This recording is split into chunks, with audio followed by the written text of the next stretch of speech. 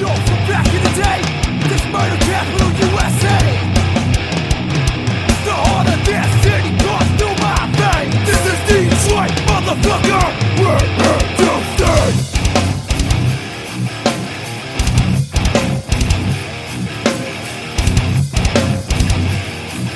This is Detroit, motherfucker. We're here to stay. Suckers and squares, beware. Yeah, you get no love over. Appreciate everybody listening so far. I'm sure you've seen last week I posted that picture that this podcast has been heard in over 30 states, man. In the United States, in fucking about 27 countries. I understand that could be some sort of VPNs on some people's shit, but just for it to make it out of Detroit is impressive enough for me. I'm happy about that. I'm glad people like it. I'm glad people listen. I know they're listening for the people I'm having on. If I didn't have those people on, this wouldn't be shit. I'm telling you. But I appreciate everybody who has reached out and supported it and shared anything. That means a lot. Because like I said, I didn't think it was going to make it out of, Detroit for the most part, let alone, another part of the globe. That's pretty crazy to me. I appreciate everybody. I can't stop saying that enough, but it needs to be said. Because I think some of these stories need to be heard by some of these people, whether they're, whether they're a big band or a small band. I think they're interesting and they have had something to contribute to hardcore. And they have, either been around a long time or maybe they're just coming up. But they all got a different perspective on why we're in the same room, and we have different values, but we're, still in the same room, and we're treated, as a place where fucking outcasts unite, whether you get along or not. We're all there for the same shit. But anyway, enough about that.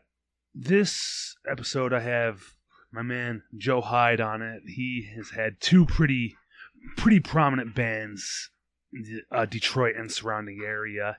One band, my personal favorite out of the two is The Alliance. Just fucking good old Detroit hardcore, good lyrics, fucking hard shit, and it really describes the city well, the way he writes the songs for that band. It's it's almost like a hip-hop vibe to it, lots of rhymes, fuck in-your-face type shit. And Hyde is the other band, which is before The Alliance. That's a fucking sick band too. Nasty, mean shit. And I only got to see them one time. They were The Alliance was already formed by the time I started going to shows. But I'm going to post a link for both of them in the description of the podcast, so you can check them both out. I believe they're both on Bandcamp, but I'll post a link anyway if you want to check them out. Maybe there'll be another reunion for either one of those bands one day, but shit, he's onto his new project now. It's a hip-hop project. Really good shit called Suicide Kings. Him and his boy Cole from, I don't know, somewhere in fucking Canada. I forgot what he said. My bad. But he's his producer, man. They do some fucking wild shit. Real good underground street shit. And the new album is called Ceremonia. He has a bunch of shit, man. Lots of videos. He's done other work with Detroit artists and, people from fucking New York and everywhere else around. But anyway, check out his new shit. Share it, spread it. Ceremonia, Suicide Kings Hip Hop. And we get into his Muay Thai training. You might not even know. Badass hardcore dude. Fucks people up. He went to fucking Thailand for like 6 months. We get into it. I'm just going to leave you with that. But you can hear about how crazy the training was and shit like that after he moved to Canada. Then he went to Thailand, like I said. Crazy, crazy shit. Good story. Now he's back here in Detroit, fucking shit up. And I don't know, I suggest maybe check out my Instagram or check out the YouTube. I'm not really worried about the videos that much. Obviously, they're pretty low production, but if you like them, that's great. If you don't watch them. The audio is what most important. It's the conversation, not what we look like here, okay? So keep listening. Tell your friends. Share the Instagram. It's Terror Zone Podcast on Instagram, and we're on all fucking platforms, podcast-wise. So please, whatever you're using, share the link. Be a good, solid supporter, will ya? We'll get this shit popping one day. Maybe one day I'll do a fucking live show whenever. Not live, but like be live on the scene when shows come back, man. I'll hang out, fucking talk to whoever's there, local bands, touring bands, anybody coming through. Anybody got any ideas like that are going to hook me up with a spot. I think that'd be cool. Like go to like the Sanctuary or something and fucking sit out back on a summer day and, whoever walks through wants to talk some shit, do it. Spread the word. It can be a show for everybody. Anyway, yeah. Oh, yeah, maybe when the first or second show back, fucking do the podcast live from there. That'd be sick as fuck. I just thought of that. Anyway, holler at me. Thank you for checking it out.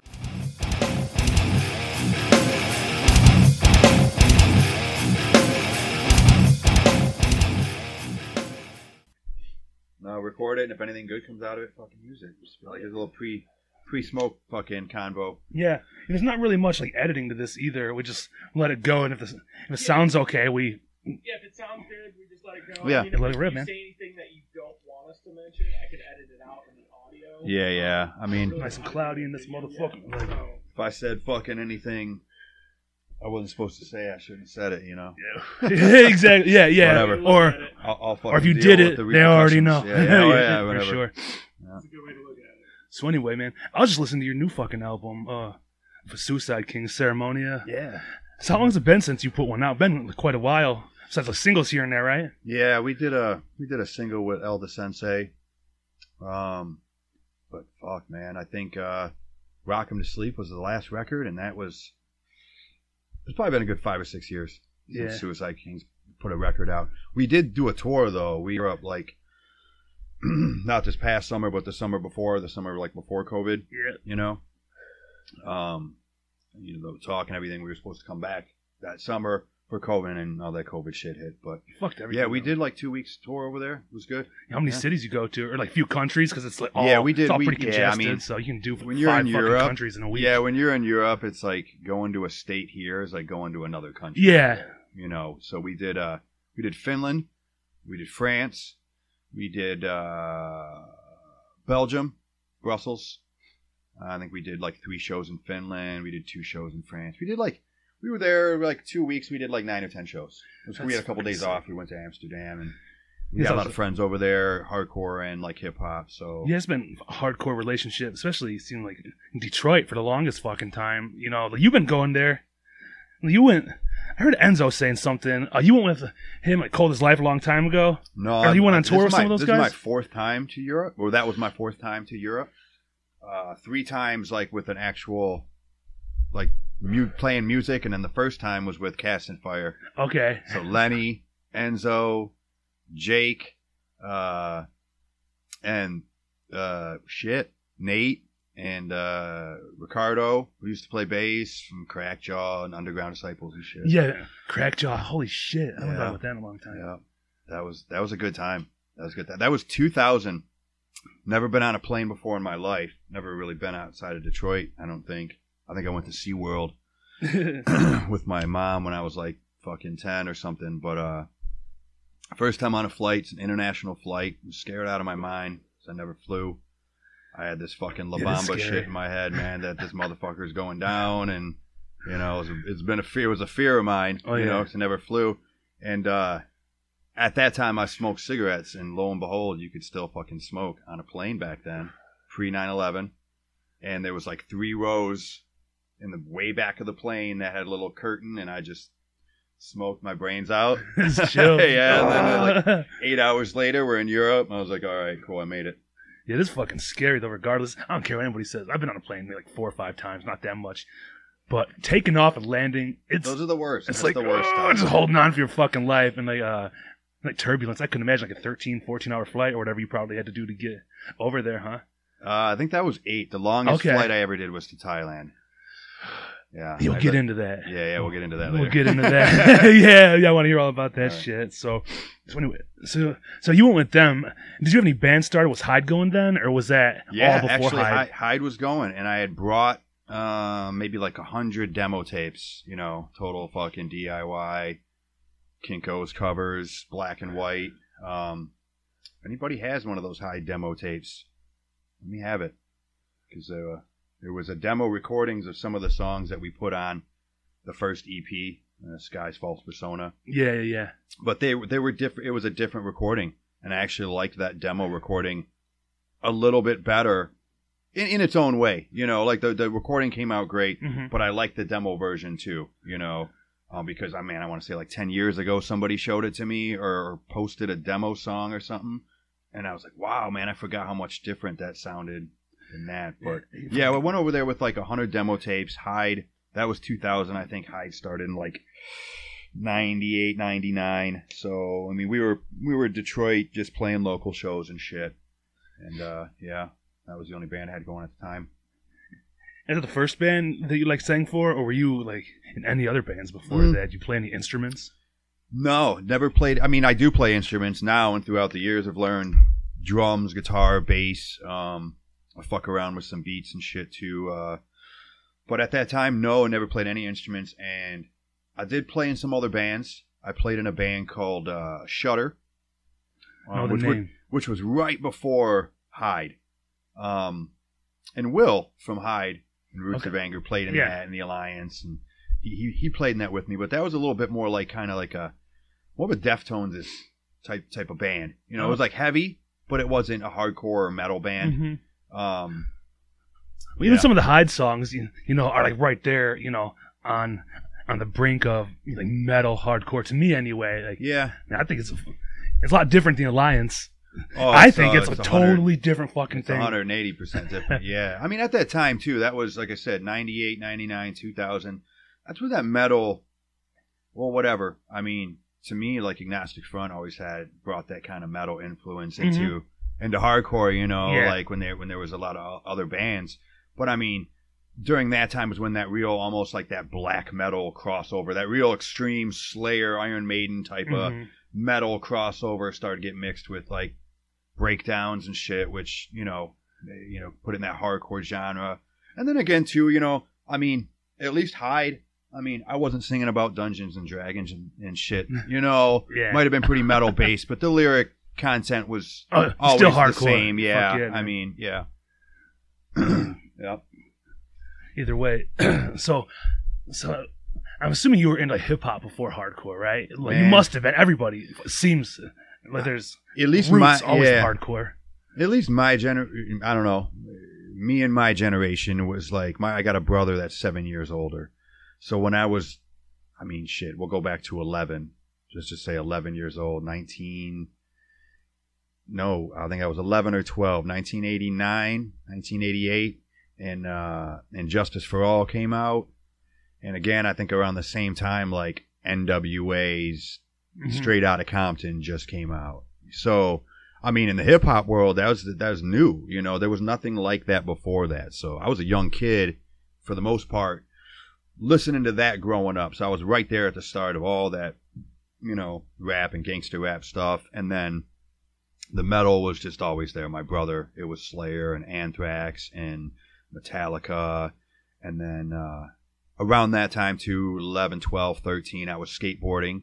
So, you mixed all that metal with all the hip hop, like Ice Cube and NWA and Public Enemy, and I remember Ice-T, OG came out. All that stuff. And I was like 1 year old then, but I know all the 80s, music. early 90s. Yeah. And then the skateboarding crowd actually is probably the crowd that introduced me more into the punk rock stuff. Like Circle Jerks. And, I remember the first time I heard Suicidal Tendencies I was like, oh my God. That's some different shit. Skate especially dudes from LA that are like playing metal, which, at the time was really hardcore. It was metal at the time because I didn't really know hardcore. because you don't know what it is till you're like immersed in hardcore. This is fucking hardcore. Yeah. You know, just totally different thing. So yeah, I always listen to hip hop. Always listen to metal. I remember having to. I would dub tapes, you know, back in the day. Oh yeah. Still dubbing tapes, and I would write different shit on my hip hop or rap. You can call it hip hop. There's rap tapes. Like I wouldn't put Ice-T or stuff on it. I would put like Winger, you know, or Poison or some shit. So if my mom seen them, yeah. So nobody knew. Gotta hide she'd that be shit. like, "What the yeah. fuck? I heard about NWA. You're not listening to this shit, you know." So Yeah. I was sneaky back then, you know. Good. You gotta be. Yeah, so that was, I mean, upbringing, metal, hip hop, I mean, but everything, you know. My mom, I mean, my earliest recollection of listening to music and having a like thought of like, wow, I like this, or you know, wow, this makes me feel a certain way was Motown, man. You know, I love it. you know, my mom had a 1972 Pontiac Grand Prix. From when my dad was still alive, and it was early 80s, and I just remember riding around, you know, like having to do errands with her, listening to Motown and this red leather Pontiac and shit, going to the bank where people could still smoke at a bank. Stand in line. Stand in line, yeah, man. They had the taller ashtrays and shit, and you could smoke in the mall back in the That's day. fucking But yeah, crazy, isn't it? that's probably my first recollection of like, you know, hearing all that stuff. And Motown, like spoke to me in whatever way, made me feel good. To this day, if I could only have one sort of music, it would be give me all the Motown greats. That's awesome, man. I fucking see, my dad was like Bob Seger, like MC5, Ted Nugent, all, you know. He used to tell me he remember seeing MC5 like way back in the day up at the band shell here in Lincoln Park. Yeah. He said like they would be like, kick out the jams, motherfucker. They get the plug pulled all the time just because they would start with that, like they wouldn't even get to play. Yeah, Downriver's had some cool shows. My brother-in-law seen Kiss at the Yak Arena back in the 70s. That's you know, fucking crazy. But yeah, my mom and pops were a little older than that, you know. Mm-hmm. So my sister had the Bob Seger records and all that shit, and Ted Okay. Nugent, and you know, I remember going into my sister's room to steal change or something when I was a kid, and seeing the Quiet Riot record. With the dude, do you know what the record cover looks like? Nope. Okay, the record cover is this dude in like this red leather jacket, but it's a straight jacket, and he's got like a hockey mask on. Oh shit. It's not like a Jason looking hockey mask. It's almost even more twisted, and he's like straight jacket with this hockey mask on like this. As a 9-year-old kid, I was like, whoa, this is fucked up, you know, seeing shit like that, Yeah. you know. Yeah, see, I had a totally different influence. Like, my sister's older than me, like 6 years older than me. I remember going into her room and seeing like her CD collection. It was like Dr. Dre, The Chronic, and like fuck Master P, like Ghetto D and shit. So that's what I was first introduced to. Mm-hmm. You know, like was hip hop, like early '90s hip hop, and you know, all I had was 2 older sisters, and so they didn't listen to like no punk, no hardcore, no metal, nothing. They were listening to fucking like Britney Spears and shit. Yeah. Watching like what's that TRL on MTV. I was like for Limp Bizkit. I liked it because it was heavier, but I didn't know. I was like 5th, 6th grade. Like I like this like loud shit. Mm-hmm. So back then you were already into hardcore when I first heard like 98, 99. Like Man. definitely radio shit, but still gets you going, like interested, like to like that sound. You know, like guitars and like whatever kind of shit he's like, screaming about. Yeah, absolutely. And then you hear it, and then you just like, meet like your friends at school. They'll be like, "Well, fucking check this out." It's like Hatebreed, or you know, something heavier, like even like a Meshuggah that wasn't on the radio. Yeah. So I started absolutely. listening to that. Yeah. That's a good thing about music too, man. At least, you know, for me and my group of friends and a lot of the friends I still have today, you know, music brought us together one way or the other. Whether it was listening to it or, you know, back in the day, you know, shows were more violent. So you kind of did want to roll with a group of people, Oh, you know, in case some shit happened. And you never know what was going to happen, at least back then. So you met people, you know, and even the whole crew shit, man. It's like I never understood being in a crew with a bunch of dudes that you don't know, you know, because to me, the only crew that I had or that I needed was my people around me that I knew anyway. Right. So whatever the fuck, slap a name on it, but we're, you know what I'm saying? You're still my 7, 8, Yeah. dudes, right? So That's all you need sometimes. yeah, music's good all around, man. I don't know where I would be without music and, other shit in my life. So So going back though, to you being introduced to like hardcore and shit, like, do you remember like some of the first like hardcore shows you went to, like whether it be like early 90s? I got a funny story for you. So Lenny's my boy. Yeah. And everybody knows me and Lenny are really, really good friends. Lenny from Earth Mover, who don't know. Yeah, Casper everybody by knows Earth though. Mover. Yep, all this Len Mover, Lenny, Tornado Anims.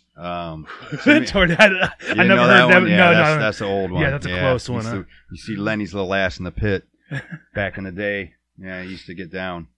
But so I'd have to say my first introduction to actual hardcore, quote unquote, whatever, there was a radio station from Canada, from Windsor. I think it was called CJAM. I might be totally wrong. It might be the Calgary station. I think it is. But there was a radio station in Windsor, and if anybody's listening, you remember this, please let me know the radio station. This is mid-90s, and I'm sure it was probably around a little bit before that. But I used to have a friend who lived in Riverview, and we were into metal and stuff at that time. I'm junior high, maybe just getting into high school at this point. Started smoking the sweet leaf, So we used to sit in his driveway and smoke, and it was the only place we could really get this Canadian Windsor station in. Like we'd move like 2 feet out of his driveway, and it would go away. Still, you can get some Canadian stations. Still you can get some the Canadian way you're standing. stations. Yeah. Yeah. But this station, it was on at like midnight on a Friday or Saturday, I think. He used to deliver pizzas. We used to go there after he was done, and we'd chill and smoke and listen. And again, that's how we found out about a bunch of cool music. I found out about Integrity because they were playing Integrity. I found out about Earth Crisis. I found out about a bunch of cool bands. And then I heard, oh no, my bad. Let me take it back a little bit. So we were listening to this radio station, and I went to go see the Deftones at the Shelter. It was $3. It was the Deftones before they had a record out, back when they used to give out these little cassette samplers at shows and stuff like that. Seeing it at a Shelter would be weird. Well, this was before the Shelter was redone too. They actually had like a little waist high kind of barricade up. Okay. And it was like the dance floor, and then that barricade kind of separated the dance floor and then like where the bar and stuff still is. But anyway, I heard about the Deftones from a show out in Westland, like the Mosquito Club. Somebody was handing out. They used to be like promo tapes for up and coming bands, and it'd be like a song on each side, and it'd come in a little cardboard sleeve. And if they were playing in town, there might be a sticker on it that said playing so and so. So that's what it was. Listen to the tracks. I think it was Bored and Teething, which never even made it on like that first Deftone record, which is heavy as fuck. And I was like, wow, these guys are cool. Shelter, $3, cool. And it was Earth Mover and the Gutter Punks that opened. Go there with my buddy, and we're there to see the Deftones, right?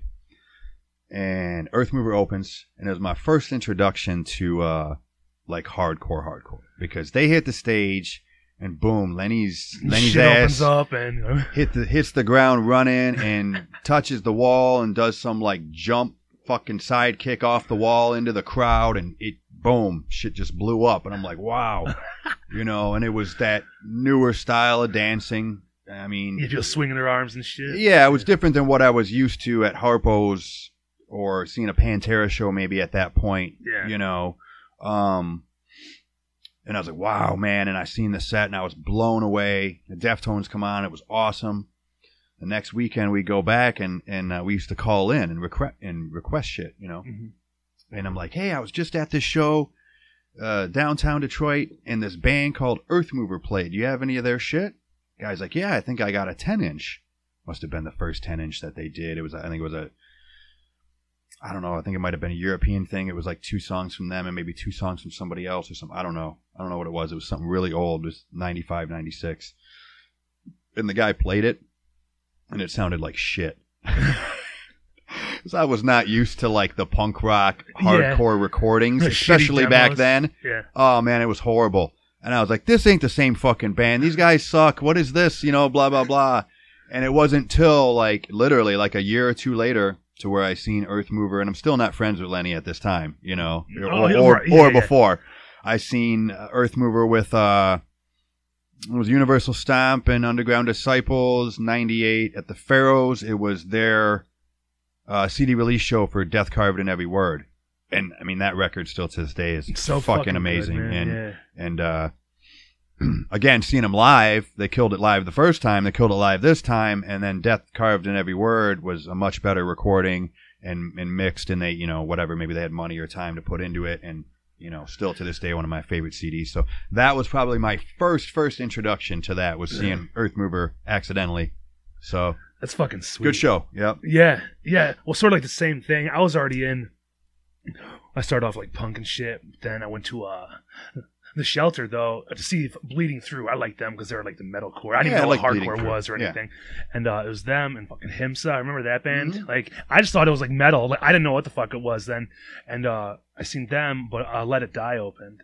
Yeah. And so I just remember like seeing that like hardcore dancing for like the first time, like people like spinning and fucking people up, like hanging off like the speakers at the Shelter, like kicking people. Like, good old days. Yeah, man. And that's, you know, I seen some other shit. I already said this, but it's fun to talk about because, you know, like, your introduction like to that type of shit, it really fucking sticks with you. Yeah, for sure. I mean, I'll never forget that show. You know, that Deftones Earth Mover show. That was cool. And then just like, I mean, the price, like $3. It was just the time, you know, everything's got a time and place, right? Yeah, it does. Fuck. I mean, so what year was that? Like 95, 96? Yeah, I think that was like 96. Let's go to fucking Hyde. When did Hyde start? What year was that? 98? That was probably like 98 fucking around. I think the demo was 99. 99 into 2000, you know. So you had what? You went up on Tribunal Records. I mean, do I think that is that right? Did that happen or no? Yeah. We were on Tribunal. Yeah. Yep. Again, that was that time when that style was newer or whatnot. So I mean, it was actually Face Down from Canada. You know, we were friends with all those guys. Shout out to Face Down. They were, you know, they helped a lot. Face Down helped a lot of Detroit bands. You know. Come over to Windsor and play during that time. If it wasn't for, you know, like Jim and those guys, a lot of those Windsor shows wouldn't happen, you know. There's like few. For Windsor's a fucking pretty small, but they're lucky that Detroit back when it was easier to cross. Yeah. And I mean, like you heard Cold as Life talk about it, it was a lot hard. I don't know how it is now because I don't fucking go over there anymore, but you know, back in the day, it was sneaking people over in trunks and borrowing equipment, and one dude might not get over, so can anybody kind of play bass, or, you know? So, yeah, man. It was, Face Down kind of hooked us up with that. You know, we had the demo out, and they had just put out a record on Tribunal. I think Undying was on Tribunal. Prayer for Cleansing was on Tribunal. It was a stacked label at that time for that style. So, yeah, Matt from Tribunal. We did the first EP with him, and then the full length with Matt as well. Yeah. Then, when there's some time, did you have a record label too at one time? I did have a record label. Vendetta, was that you? Yeah, Vendetta Records. Yeah. For a small time. Yeah, because I remember that because Quit Your Life. Remember that band? Quit Your Life. Yeah, they were on your record label. I love those guys, man. That's what I'm saying, dude. Awesome punk band, so man. Fucking good, man. I remember those dudes like the Downriver Love Show and shit like that. I always said too, man. Fucking great name for a band, especially a punk band. Quit Your Life, dude. Quit Your Life. That's it. You know, Kenny and fucking Tommy and all them guys, good guys. Yeah. But good. Daniel, remember that band, Daniel? Yeah. What? Fuck yeah. Was it? You had It's All Gone to Hell too. It's All Gone. I put out the first It's All Gone to Hell stuff. Yeah. A couple releases, nothing much. I mean, running a label was hard, especially back then. Yeah, it was cool though, because that's. I was really more just trying to do my part and help out. There was no real. Ever thought I would make any like serious money off of it, or it was supposed to be something lucrative. It was just more like if I can do this and put out releases, and you know, I had distribution through Tribunal as like a subsidiary label, so that was like another big reason why I decided to do it, because during that time, I don't know if it's still around, but Lumberjack Distribution. I remember that name. Yeah, Lumberjack was in Ohio, so for at least for us, it was super easy And we had a lot of friends that worked there too that played in bands like Premonitions of War and Next to Nothing and stuff. And so it was really easy to go down there and buy CDs at like, you know, a wholesale price, take them on tour, still be able to give them to people super cheap and make like a buck or two a CD that just helped us eat and put just some for gas your, in the your band. time, Yeah. a little bit. And we got a lot of other shit out there too, you know. So Good networking. yeah, it was super cool. So Your shit everywhere. Yeah, I just remember though because a little story about like Vendetta. You had there was like a logo that you had. It was like a Molotov cocktail. You remember that? yeah. And I was in art class in probably like 10th grade maybe. I can tell you, I was in art class with him over here, and we had to do like one of those. We had to like draw something, and it was with like for black ink only. It's one of those things that you like dip in like the thing, and you had to fucking like color it. I did that whole thing on like a big ass like 24 by like 18 sheet of paper, fucking Vendetta Records with the Molotov cocktail, and like I didn't even know. All I knew was Quit Your Life on that label. I don't know who you were or if anybody else. I just knew Quit Your Life. I was like, that's a sick ass logo. I wish I still had it, but Did you fucking get an A or what? yeah, hell yeah, I did. Yeah, my teacher fucking loved it. You missed Sisk. I didn't do shit, dude. I was just sleeping that. I'd be all fucking stoned after lunch. Well, like, cool. I ain't doing shit. Yeah. But that's when I was like, okay, I can do this. I always like to hear that stuff. Yeah, man. Like, I didn't even know who the Alliance was. I think one of your first albums was just on that record label. I remember seeing the red album art. Is that In Love? Oh, the first record was on it was a European label. Okay. I just remember seeing it though. I don't remember because it was a long ass time 20 ago. some years ago. But Yeah. if the Vendetta logo was on it, it was just for me to have to handle the distribution over Yeah, here. no, I thought it was just on the you know. website, like maybe just like on the website. I remember Maybe, Vendetta yeah, Records. I'm not sure. That was a fucking long time ago. It's funny. I didn't even remember. I haven't thought about that Yeah, for but a the long shit that time. sticks with Yeah, people yeah. though. Well, you know, well you're older, so than me, it's like 10 years maybe, but you know, it's local things that you look up to when you see people like doing the shit when you're at a young age. It's and just shit you remember. Like you probably remember distribution people and record labels. Yeah. That is. I mean, I remember going to Cold as Life and Earth Mover shows and seeing the distro CDs. I mean, you don't see that at all anymore just because CDs are dead in general. But Mike Hasty used to have run a nice distro, you know. He used to show up and there'd be, you know, 3 or 4 of these plastic bins like this Yeah, with stuff. CDs Back and when, shit. you know, I mean, again, you had labels like Trust Kill and Death Wish and all the labels that really needed, you know, that kind of stuff. Yeah. I don't know what the percentages was, but I mean, I know it wasn't all getting sold in stores. No, you maybe know, like the I t-shirt mean- place. That was like it. Yeah, the T-shirt place, and that was random, is because there was certain people that worked there that liked the music, so they True, brought yeah. some CDs in. But other than that, Yeah, I just remember the one in Taylor. Like that's where I found like all the local shit. Like I'd go in there and buy a shirt and just go to the t-shirt place because it would have just. Yeah. Well, it's like you couldn't check it out. You'd be like, I like the band name, or say like 4 fans of like Hatebreed and Terror or Yeah. whatever. And I'm like, well, I like that shit, and it's weird how you learn new bands, and now you just go on the internet and it suggests it for you. Now you had to fucking bump into it, you know. definitely you didn't have to. Well, at least in my area, you couldn't even bump into it. You had to look for it. You know. Again, everybody talks about the same shit, but yeah, the fanzines back in the day, the show distros, you couldn't just, you know, go online and download it. And I mean, you had to go to the show. You had to find out about these bands, you know, that were on tour from fucking Buffalo, New York, you know, like, and they're in Detroit, like in a van touring. I mean, I remember that's how I found out about like bands like Despair and you know, Scott's first band and stuff. Yeah, Was an Earth Mover show, you know. Yeah, it's just, I miss it, but whatever. It is, you know, it is how it is what it is, you know. Yeah, everything when you see that changes. it comes in cycles too. You know, people are interested and they're not, or Yeah. some like, you know, just old people, like older dudes. Like, I like what I like. There's no reason to. I'm one of those dudes for sure. Yeah, I mean, I'm open minded. For You know, sure. if I told you some of the shit I listen to, you'd laugh at me. It's not all hardcore, you know.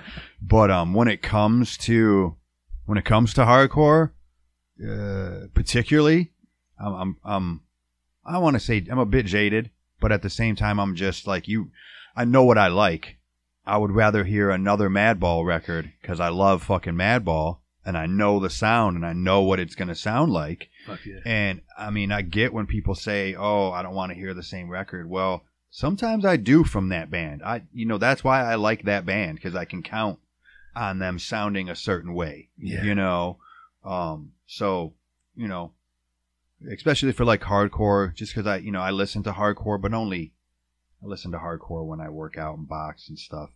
I don't very rarely like bump it in my car like I did back in the day as much, although I have been playing all the Cold as Life stuff in my car because it just got released like digitally. Oh yeah. and Easier to listen to. It's just easier to listen to. Yeah. So as far as like newer stuff, hardcore wise or heavier wise, it's just it's not newer, but it's all good. So all the Cold as Life stuff that got released digitally, I do like that Code Orange band, and they just put out a new record. I don't know how new it is, but I just found out about it. It's for being metal and just heavy as fuck.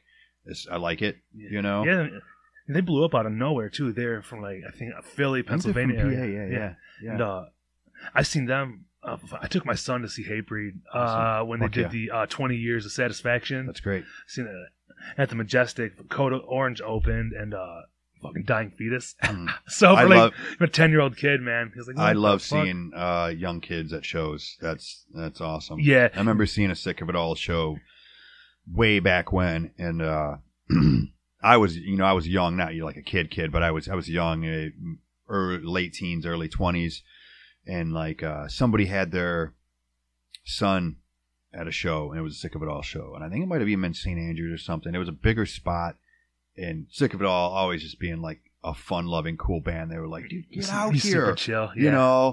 And somebody put him on his shoulders, and they were right out there. And he was like, how cool is that? That's fucking awesome. That's fucking awesome. So I'm pretty sure your kid will remember that. Oh yeah, he like, dude, I went to see this show with my dad. Yeah, he likes Code Orange still. Like I'll hear him listen to that, but he listens whatever. Like I'm, how what 13-year-old kids like, but he still watches Code Orange videos. I'm like, what the fuck? Like it's stuck with him. I like it. Yeah, I'm like, what about Hatebreed though? What about Hatebreed? Yeah. He's like, yeah. He'll get there. Yeah, hopefully. But fuck, what was I about to say? I had something I was gonna work off of there, but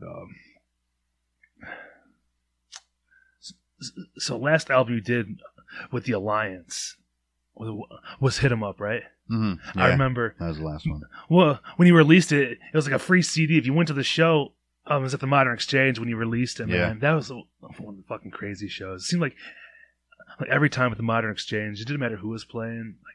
It was fucking so rowdy. It's funny. I don't remember that show. No? See it, man. I don't remember crazy. the CD release show. I just remember a lot of shows at Modern Exchange during that 2005, 6, 7 era, I think maybe. Yeah. And they were all pretty crazy for being a downriver spot in the middle of the suburbs. I mean, there were some good shows there. Sworn Enemy, I want to say shit.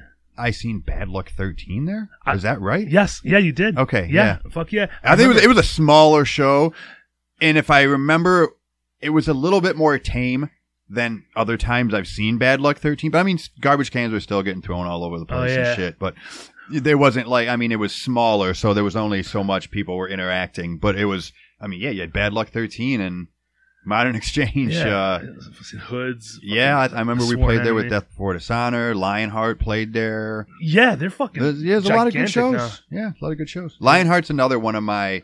Again, they're not new, but they're relevant right now. Yeah. I really Still like Lionheart. I always have.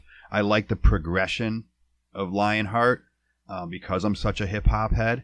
I love the dude's vocals, man. I think as far as vocals and hip hop, it's just my opinion and personal liking this, right?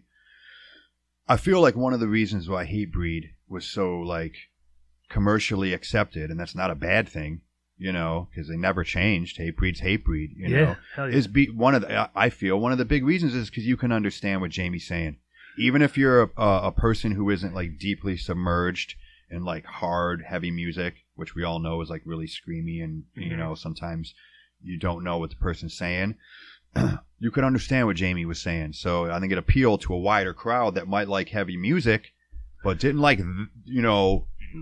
they might not have liked Buried Alive or whatever or something, but they read the lyrics to figure out yeah. what he's saying for the most part. Yeah. You really have to read the lyrics. And I mean, being one of those people that was harder to understand until Hit 'Em Up came out, and that's kind of where I'm going with this, is I used to get that all the time from people that were like, oh, I like it, but they really didn't listen to hardcore metal. So I don't want to be like, oh, well, this isn't for you then. You know what I'm saying? Like, I always thought that was one of the cool things, was like, dude, nobody's fucking excluded from listening to this, playing this music, partaking in this music in the crowd, and like whether it be stage diving or, be respectful, but no one's too cool to fucking dance or jump off the fucking stage or grab this mic and sing. So that's it. But I really like his vocal style. I like the fact that like it's you can understand it now. He's got a really like good flow and a good hip hop cadence. Yeah, for sure. Vocals. Yeah. I mean, like him and Freddie Madball, like they kill that shit when it comes down to like that street vocal style. Really understandable. Really understandable. Still hard as fuck. Like I said, it's just that it's got that head nod shit. Fuck That again is why I mean, for me in hip hop and hardcore, I loved hip hop. I loved that. I loved listening to the lyrics and not knowing. I was fucking 9-10 years old. I didn't know what Compton was or any of that shit, but it enthralled me because these guys are talking about shit that I don't know. You know what I'm saying? Yeah. It's interesting to me. Who wants to hear about the same old shit all the time? So yeah, man. Oh, sorry, I didn't mean to cut you off. No. With Hit 'Em Up, yeah, the last record we put out, and my personal favorite record, because I felt like we finally, at least in my eyes, got to where I always wanted the band to be, like, sounding wise. Yeah. And vibe, and like that whole vibe wise. Yeah. Well, you compare to the other albums, though, it's not like a distorted voice, so you can really hear what you're saying. Yeah, I mean, you listen really to the first record, and it's like Hatebreed Under the Knife type of, Fuck yeah, but it's like it's super still good. It's just a little different. Yeah, no, it's just different, right? I mean, the vocal style was a huge part of that. We also had different members too. The lineup from that first record to Hit 'Em Up is 100% different. The first lineup was Vinny and Jake from Dogs of War, Jake playing drums, Vinny playing guitar, Jay Clifton, who ended up being our drummer on the last two records, was playing guitar. A guy named Nate from up north was playing bass. Nate left. Vinny and Jake left. I mean, 3 members left, even on the second record. The second record was Time Heals Nothing. And you could see that was you could kind of see the direction we were trying to go in for sure with that record as opposed to the first one. That record had pretty much both high guitar players came to the Alliance, Mike and then Will. Yeah. And then Clifton switched over to drums, which, Clifton's a fucking awesome drummer. I mean, Clifton's a great musician in general, but drums is awesome, Hold on. Yeah, give me 1 second. For sure. Oh shit! I just spilled some shit. Oh, yeah. It's fine. Yeah. You're fine, man. Why? Yeah, exactly. If I'm off by like 11 anyway. All right. It doesn't matter where we are. A ton of water, bro. So oh yeah, me too. Okay. Well, we had to piss. Yeah, we had to piss. Drink a lot of water. Gotta stay hydrated. You do. You gotta have fucking clear piss. You gotta have clear piss, man. If my piss ain't clear by the middle of the day, I ain't drinking enough water, man. You drink like a half gallon. Yeah. It's something I've always, not something I've always done from training. I just always drink. I used to walk around with a gallon jug on me, and now I don't do that so much. How long have you been training for? Yeah. You got to have some water. I'll always have like a water bottle with me, I love water. But anyway, I don't even know where. It doesn't matter. We're talking about the last album, Hit 'Em Up. Yeah. Will there ever be another? Alliance album? No, never. No, Never gonna happen. You moved on. I mean, I'll never say never, but I don't see another Alliance record That's okay. in the future. Any hardcore record come from you ever? Well, we'll say this about the Alliance record. If somebody wanted to do the Alliance again, meaning like if they want to write a record and keep the name The Alliance, Oh yeah. sure. If Mike or anybody that was a core member was like, yo, I really want to be a part of it, I really want to write a new record, Oh yeah. sure, we'll give a crack at it. But I mean, I don't really see another Alliance. You got other. Hey, that's a Record fun in the fucking band, man. As far as, I mean, we'll always do reunion shows if there ever is shows again and stuff like that. Yeah. I mean, I'm always down to like, play a show for the, playing a show or like a benefit if anybody thinks we would draw anybody to help out. That'd be fun. Let us know. We'll play a reunion show for sure. Shit, I'm having a benefit in my fucking backyard. But as far as a new project, I've tried, in the sense of like I've put it out there, and I don't know, maybe people just don't want to be in a band with me. I'm an asshole. No, I don't know. I haven't really got a lot of feedback. Okay. I talked to one cat. I won't call him out on this podcast a little bit about working, and it's just life, Yeah, kids, work, whatever. It It just doesn't never manifested. So It's all good. I would be down to do a hardcore project, but like I'm very picky. Maybe that's why this dude didn't want to work with me. I got a certain sound that I want to do. I don't want to do the same thing I've done for the past however many years, especially with how much I've done in hip hop since like being in a hardcore band. Now, I'm not saying I want to turn it into Limp Bizkit, but I do have a certain sound of a, if I was gonna put a stamp on it, I want it to sound more in the realm of a Madball, Biohazard. And with that being said, that street, I want that street hip hop element, Yeah. like Biohazard had and like Madball had in whatever project I'm doing. Because I mean, vocals are going to be like that. I'm not going to like scream the whole time. I'd like some diversity. Right. but- Even like would you even throw like a Death Threat sound in there? Like, Absolutely. Yeah. I fucking love Death Threat. Fuck Yeah. yeah, man. Big Death Threat fan. Even, again, Death Threat to me is one of those bands that without having like that, Evan from Biohazard, Death Threat doesn't do that. But they are a very street hardcore band, I would say. They have that certain Yeah, that and you can certain understand sound, him. and you can understand Yeah, what he that's- says. Mhm. Now, I remember a lot of people back in the day didn't like his vocals because he was so because he didn't distort his voice and because he didn't sound like Wasn't fucking like- Jamie Hatebreed. no growling. Yeah, he was just da-na-na-na-na-na, and I liked it, man, because I was very like Best. the cadence. He had a really cool cadence with some of his flows and almost the stuff. hip hop type Yeah, of shit is yeah. all. So yeah, Death Threat would be Weaved another in there. another cool influence to throw in there, But Fuck. And then I don't think there's no more Alliance records. No, Like I yeah. said, maybe a Bring it reunion. back. I would be down to do another record or another project with somebody for sure, absolutely. fuck yeah. But it's got to be the right person, right people, same mindset.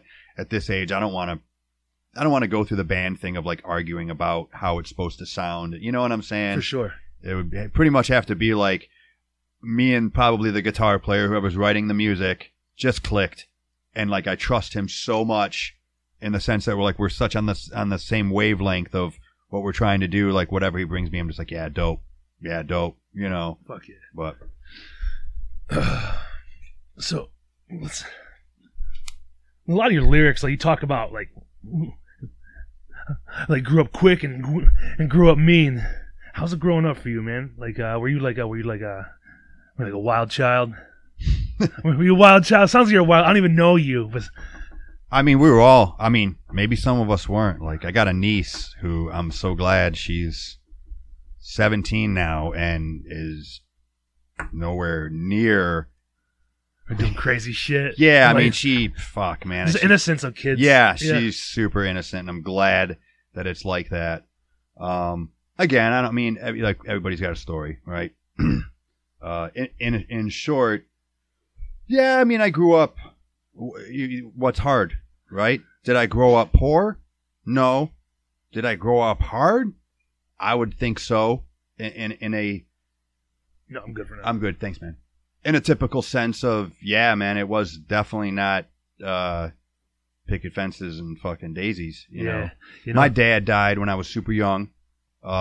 He worked for Detroit Edison, which is an old term that I don't even know if you know. Do you know what Detroit Edison is? Like electricity? Yeah. Yeah. Detroit Edison used to be DTE. It switched over to DTE. But I remember when people still call it Edison. Edison, yeah. Detroit Edison was like the electric company. I mean, they ran a lot of stuff, and my dad was a steel worker. So he died on the job. Shit. You would think my family would be rich, but I mean, it didn't work out that way either. You know, I had a stepdad. He was a dick. You know, I mean, what are you going to say? I mean, like there was abuse. There's physical abuse, you know, there was fucking the screaming and the yelling and you know, the home life wasn't the best. It's not to say my mom's a great woman, and she, you know, especially with my dad dying with 3 kids, she got put in a hard spot, you know? Yeah. And as far as my stepdad being you know, not the best person to be brought in, you know, people make mistakes. So, no, I mean, I was pretty much out when I think I was 18 or 19. I was out of the house, and I was just starting to do music then. So, you know, I grew up downriver, and you know, people always ask me about downriver or like where I'm from when you go. I've been quite a bit around the world. So whether it be Europe or whatever, or even just another city, you know, like, you're from Detroit? I'm from downriver, which is 2 miles from Detroit. Yeah. You know, so, you know, I always try to tell people that, meaning like, I mean, there was not bullets whizzing through my window every night, you know, but being a troubled young kid from a unstable home and Detroit being so close, I was hanging out there and doing a lot of things. Easy access that I should not have been involved in or anywhere around. There's plenty of instances that, man, the wrong day, the wrong second, and I could not be here talking with you. For sure. So, yeah, I mean, like I said, I ain't fucking bitching either, though. You know, my home life is what it was, you know. But I'm also that adapt and overcome type of personality. Yeah. You know, I mean, I didn't have a dad. I never fucking once bitched about what I don't have or what I could have had because of that. You know what I'm saying? If anything, I'm the type of person where it's just been, I got to work harder to get what I want. I've always felt, you know, it's always, you know, some people maybe get shit handed to them quite easily. I don't. And if whatever accomplishments I have made or things that I've had to work like a lot harder to get them, you know? Yeah, man, I can relate too. Like, I had it easy for like a while growing up until, you know, like my dad like owned a store, like I said, in Wyandotte, and you know, always like growing up kind of had, you know, kind of do whatever I wanted. We like vacations and shit, but like I really didn't learn how to earn anything for like a long time up until he passed away. I was like 21 and he died.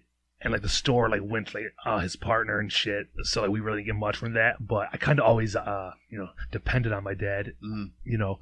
So after he passed away, I was like, fuck, like I worked for him, so I just assumed I was gonna be working there, you know, like maybe my whole life, and just fucking work under him. But like when he passed away, it's like I had to fucking really work for what I wanted rather than having that dependence, you know. That's good though. And, you know, yeah, I fucking learned a lot. Like, oh shit, like real life is harder out there for a lot of fucking real people. life is real. Hell yeah, man, it's scary. Real life is real. So, yeah, I mean, mine was opposite. Like I said, I'm not trying to front like I didn't have clothes on my back and shit like that. But my mom liked to pretend that we were something we weren't.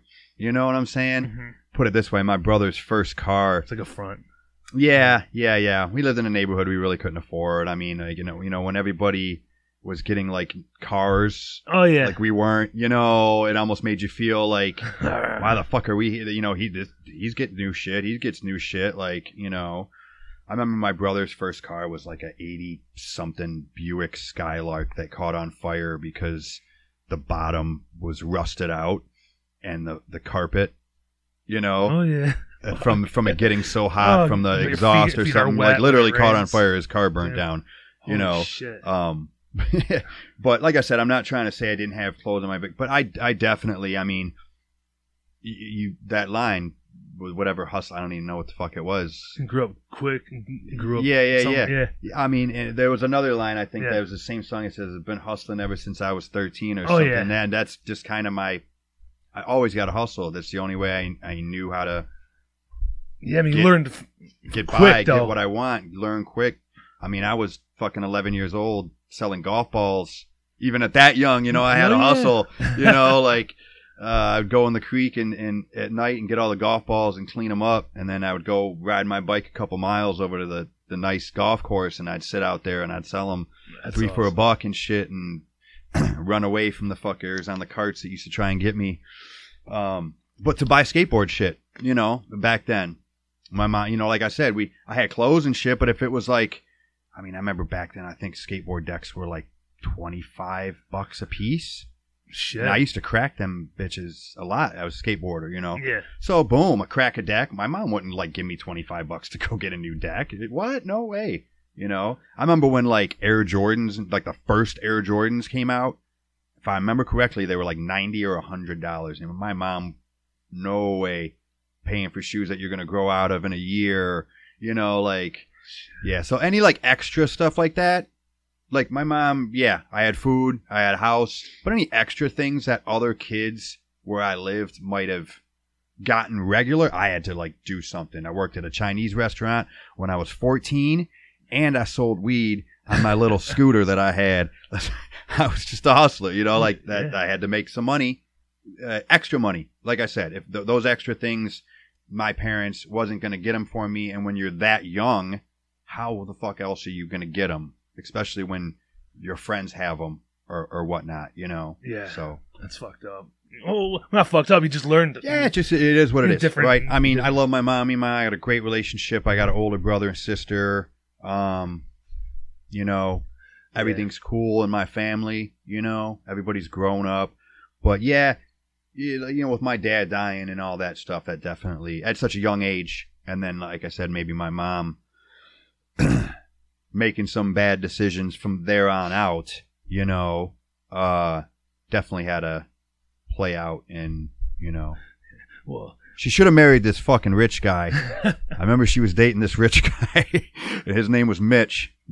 Mitch was a good fucking dude. Should have married that guy. shout out to Mitch. Shout out to Mitch. Well, where I was kind of going with that is like how you said, like you were in like a neighborhood where you felt like you didn't belong, but leading into like hardcore, that's a place where you feel like you belong, Yeah. right? Yeah, That's How absolutely. you find it, and then Absolutely. it's almost like it's like your secret life, like where you are, you don't feel welcome, but at a hardcore show it's Like where I said, I fucking met a belong. lot of, Lenny. Lenny is like literally like, he's my brother, he's not my friend. That's how close that we are. I would have never met him if it wasn't for hardcore. A bunch of other people, Jam. Me and Jam are great fucking friends, Would have never met Jam if I didn't call him out at a hardcore show for being fucking rough with people in the crowd, not knowing he was a monster. Yeah, And I remember this story. It was, God, where was it? I think it was a place in Lincoln Park. The Alliance is playing, and Jam's there, and he's fucking being Jam. I didn't know Jam at this point, but I knew his brother Eric. Eric played in Tough Call. Yep. I knew his brother Eric. Vendetta Records. No. Yeah. No, I don't think we put out Oh, Tough Call okay. stuff. And, I called Jam out on stage. I'm like, yo, fucking, you motherfuckers want to fight, go outside and fight. Don't fight at the show. Whatever I said, not realizing Jam was Jam. I'll fight you, bitch. I get off stage and, Eric's like, hey, man, I want you to meet my brother. And he introduces me to Jam, and I'm like, what's up, dude? Whoops. He was all cool. He's like, hey, man, I wasn't being a dick, blah, blah, this. And I'm like, yeah, it's all good. Fucking, we friends? We're good. Me and Jam been friends ever since. But That's yeah, fucking you're right. I mean, I went a lot of good people. Felt like I belonged. even if I didn't necessarily felt like I belong, I felt like I was there with other people that felt like they didn't belong either, if that makes sense. Yeah, for sure it does. I get it. You know what I'm saying? It's hard to explain to people nowadays, like, what hardcore. I always say, you know, like, I learned a lot of good values from hardcore that I apply to my everyday life. I mean, from training and fighting, like, that I've applied to that, you know, like the Muay Thai stuff in the Thailand time. Like, I mean, that's stuff that I don't think if I had the mental morals that I had, I don't know if I would have made it through.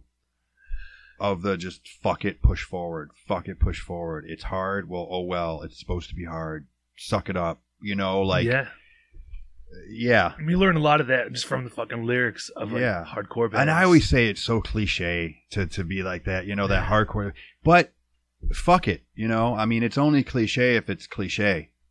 You know what I'm saying? If it means something and you can pull something from that and better yourself or better your life from hardcore lyrics, fucking good for you.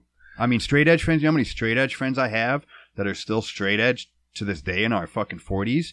And I'm like, dude, awesome for you. You know what I'm saying? Because that's like, you really got to commit to that. It's a commitment, you man. know.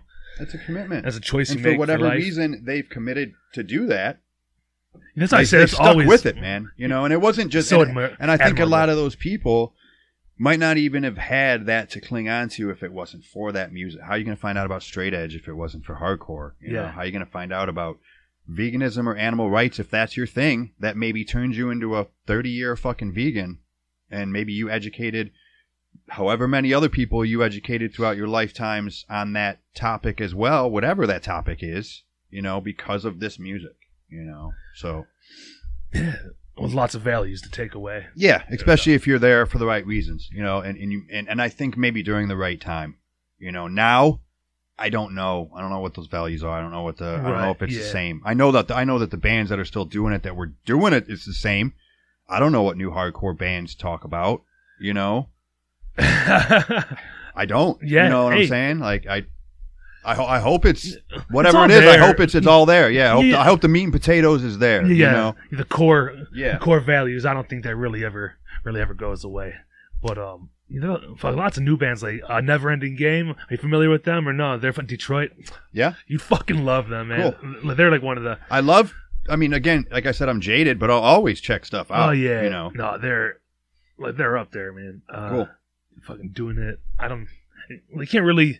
There's just a straight Detroit hardcore. Got a hip hop feel. I guarantee you'd like them. Remind me afterwards, and I'll check it out. They had a new album, fucking 2019. What's it called? I don't even know what the fuck it's called, but it's the best. It's like 10 songs. Cool.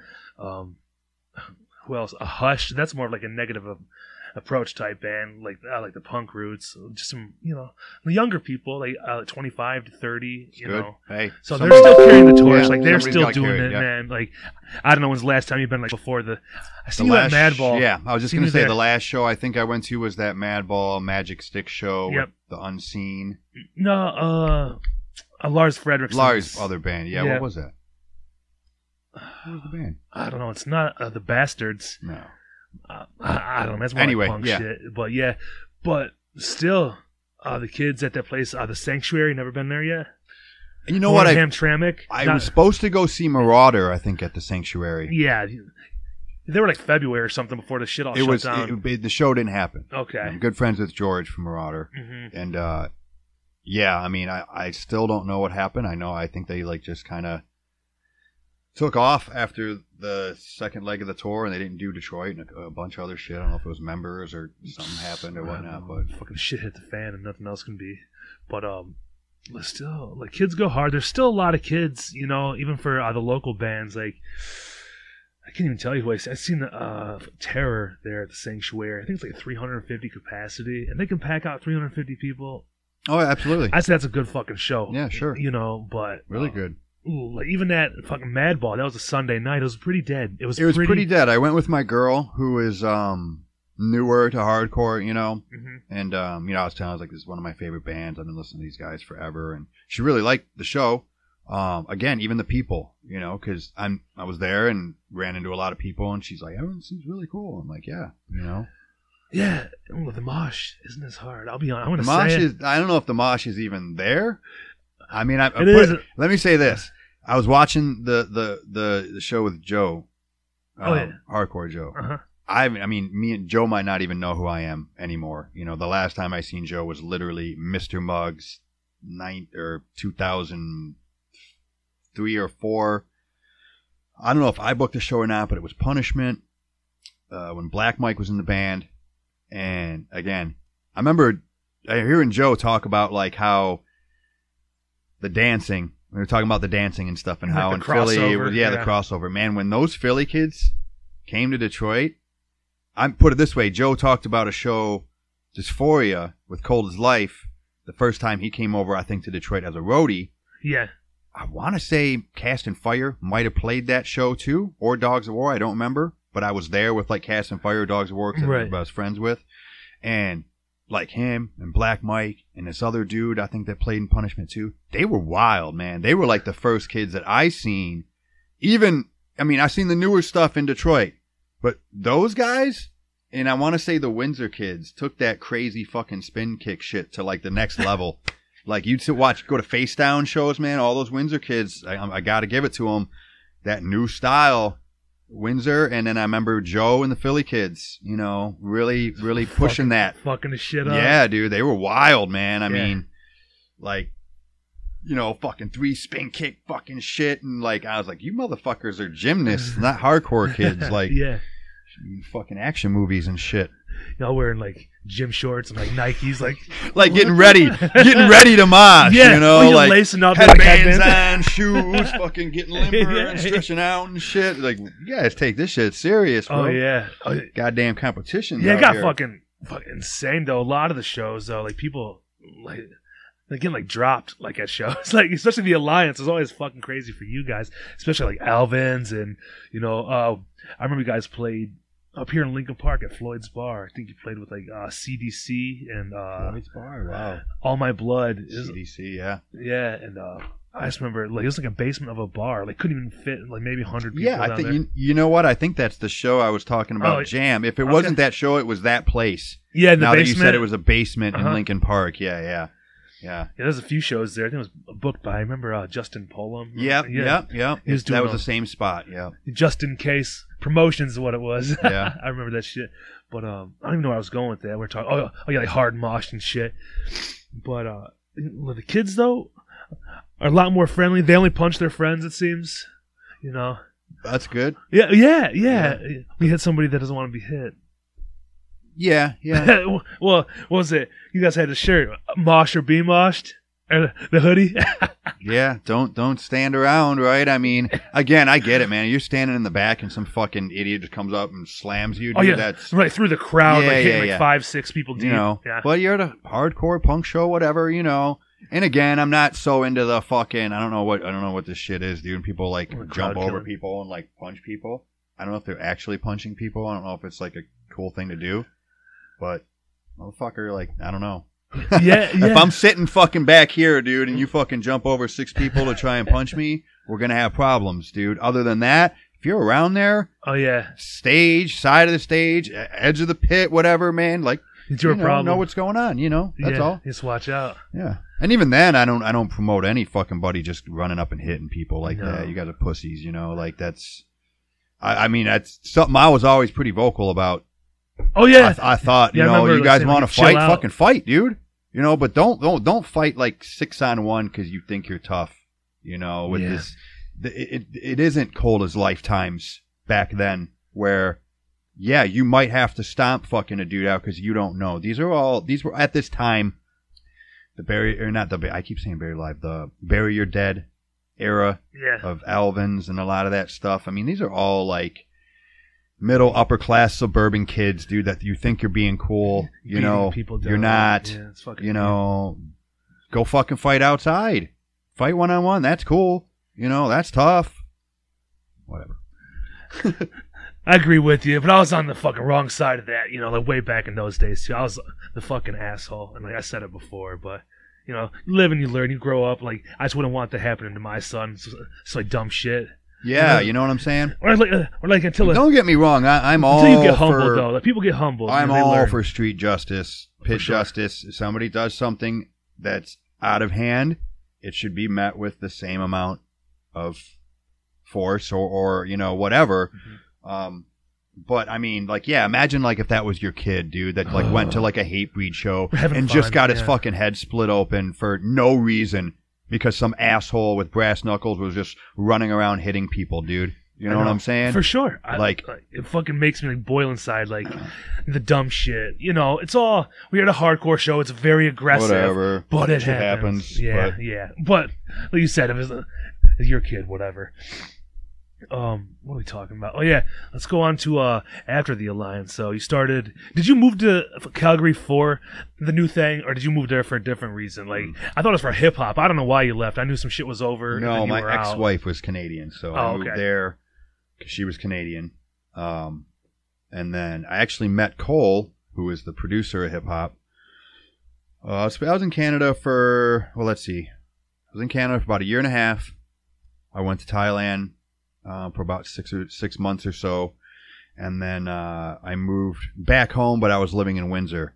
And it was a terror show at the Magic Stick and a band called Gravemaker. Do you remember that band? Yeah. They're from Canada. Yeah. No, No? they're from Seattle, I think. Okay. Well, up there, I guess. But they opened up, and I'm outside. It's summertime, I believe, and I don't know. I don't even remember how it came up, but something about hip hop and something about Canada. And he was like Cole was loading up a van. And he said, "You from Calgary?" And I said, "No, I'm from here, but I live there and I'm moving back, you know, at the end of summer." And he said something about hip hop, and he was like, "I make beats." And I was like, "Wow, what the fuck are you doing?" And he's like, "I live in Calgary." And I was like, "What are you doing?" He's like, "Oh, I play guitar in Gravemaker." So he just happened to be on tour with Terror playing Detroit, and I was outside, and we met like that. Super weird. Shit. We didn't even meet in Canada. Yeah. So he's like, "I'm on tour for like another month, but you know, when I'm home, I'll get a hold of you and we should link up and do something." And fucking that was 2010. The rest is history, you know. Fuck yeah. So you lived in Calgary when you went to fucking Thailand, or were you? Yeah, I lived For in 6 months. yeah. I remember seeing pictures of you on like a boat and shit. Like, I just remember that a long time ago. Yeah, so I lived in Canada for probably about a year and a half, and I was training Thai boxing like maybe about like 3 or 4 years tops. I had just started training Thai boxing when I left. Yeah, about 2 years before I left here. Yeah. So like I remember you doing it here, 2005. like Jam and shit. Jam, yep. Me, Jam, Scotty Hughes. We were a couple guys that took it pretty serious. I had a couple fights here. Well, I had a couple fights while I was living here that were in Canada. Because it just wasn't a lot at that time. I mean, there was nothing going over here for Muay Thai, you know, in Michigan. So I had a couple fights in Canada in like Kitchener, Waterloo, Toronto, and stuff like that. And then I got married and moved out to Calgary, which I thought was going to be like bad for my Thai boxing because it's something like I just found at like 25, you know. Yeah. But it ended up being like the best thing for me. The you know, the Muay Thai out in Western Canada was very A lot of high people doing level. it. Yeah, very high level. I first started training with a guy named Mike Miles out there, whose history on him is he kind of looks like Chuck Norris. It's funny. Older dude. Came up in the 70s and 80s kickboxing, you know, like what we call like pants fighting. You know, Okay. like the kickboxing where they wear like the long pants. Oh, yeah. Yeah. There's a big difference between that and Muay Thai, you know. So, you know, he kind of came up doing that and then, you know, was a pioneer in Western Canada as far as like realizing that like Thai boxing is the mecca, is the ultimate, you know. So he started going to Thailand, started bringing what he learned back to Canada and competing and crushing dudes and, you know, made a name for himself. So I started training with him. And it was hard. It was hard with him because I stepped into a top level Muay Thai school with a stable of professional and amateur male and female fighters. So I was like very, very fucking low on the pecking order. Oh, damn. Yeah, I remember when I got there, he literally crushed me. He's like, what do you got? Yeah, he was like, shit. you know, you fought, yeah, blah blah. You win this one, yeah, won this one, lost that one, blah. Okay, who'd you train with? Told him my time, you know, and I started training. And I remember the first thing he told me, he's like, I don't fear your right hand. I was like, damn, dude, literally made me like relearn how to throw a cross. Shit. You know, trained with him for about 9 months. Finally got a fucking fight with him. And I lost a split decision. If anybody knows anything about fighting, split decisions are fucking can't get any fucking closer. I would have said I won. He said he won. One judge said he won. The other said I won. The 3 judges? Yeah. And like literally after that, he fucking just was like, pushed me off to the corner. You know, kind of didn't really give me no attention. I kept training. I was like, okay, well, like I've said before, I got to show this dude. I'm serious. I got to show him that, you know, You're improving. that I'm improving and I'm doing good. But then like right after that, I ended up going to Thailand. So I didn't have another fight with him. Went to Thailand. Spent like a little over 6 months there. That's crazy. How did you live there? Like, it looks like you're training. I've seen a video of you. It looks like you're training like a fucking village. Yeah. The first place I trained was it was called Sorbor Pin, and it was in Bangkok, but it was about 20 minutes outside of the craziness of Bangkok, like you see on fucking The Hangover and shit. Yeah, and like yeah. there's a street down there. It's called Koh San Road. I mean, it's a big street, long, windy. You know, that's where you're seeing all that stuff. You know, that's like any time of the day, night, you can get anything you want, from pussy to beer to food, anything. You know, I mean, it's just nonstop. It doesn't stop. It's like an intense Vegas, but yeah, it is way crazy. But wait, I mean, I don't know. I've never been to Vegas, so I don't know. Oh, okay. One place I've never been to is Vegas. Well, I mean, but like Fremont Street or something. from what I've seen, and like from what I've seen, like the mockery of you know, from the movies, and like I said, the Hangover 2 alone was all about them being in Bangkok and how fucking crazy it was, and it is like that. I love that fucking shit. So I trained about 20 minutes outside of the city, and there was it was like in like a village.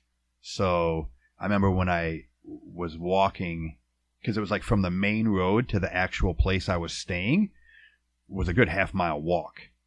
From the main road where the bus would drop you off, and you had to either take a what they call like a motorbike taxi, where like you just hop on the back of a motorbike for about no helmet, nothing. Are we by yourself?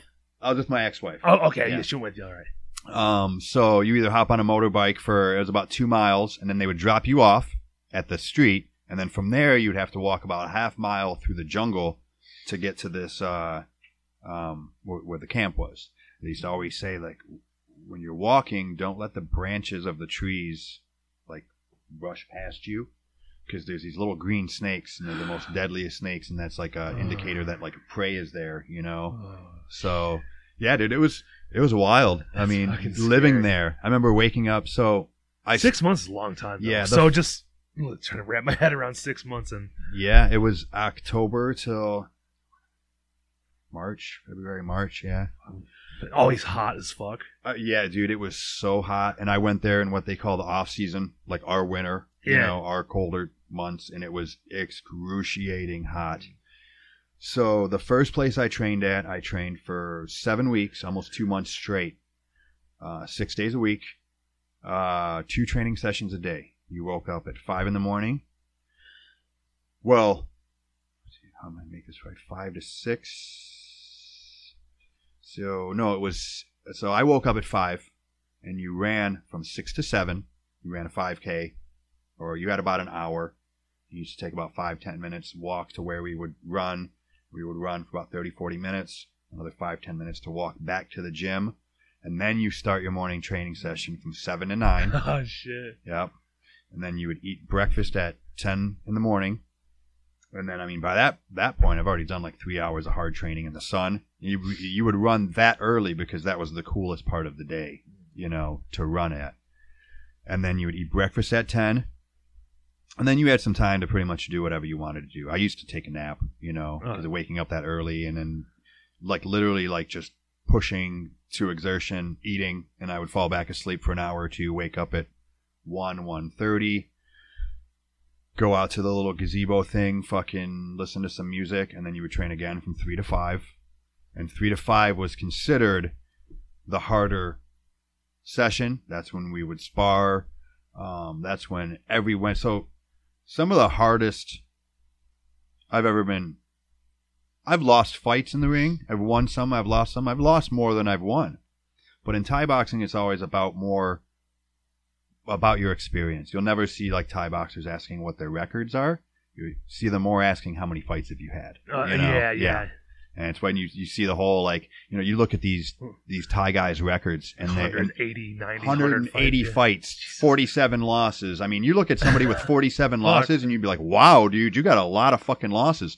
But you've got a fucking 180, Yeah, there's a big ratio. Yeah, there's a big ratio. And like I said, it's more about Thai boxing, especially when you take the North American stigma and ego out of win, win, win, win. Of course, everybody wants to win.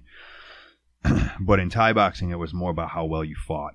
You could lose and get more respect than the winner from your peers and everybody else if you fought fucking really hard, And the point I was getting at is some of the hardest competition, there was no winning or losing. It was on Wednesdays.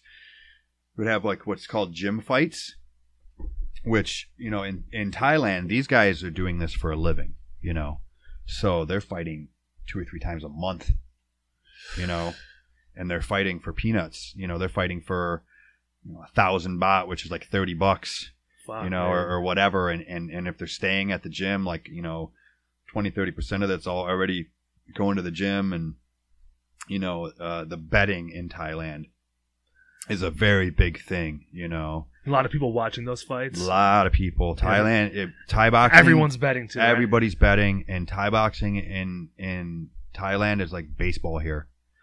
You can go on Sunday. It was channel 2.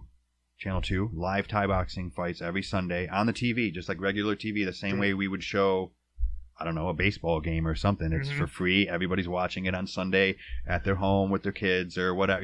It's just, you'll be walking, and then instead of, soccer is big over there too.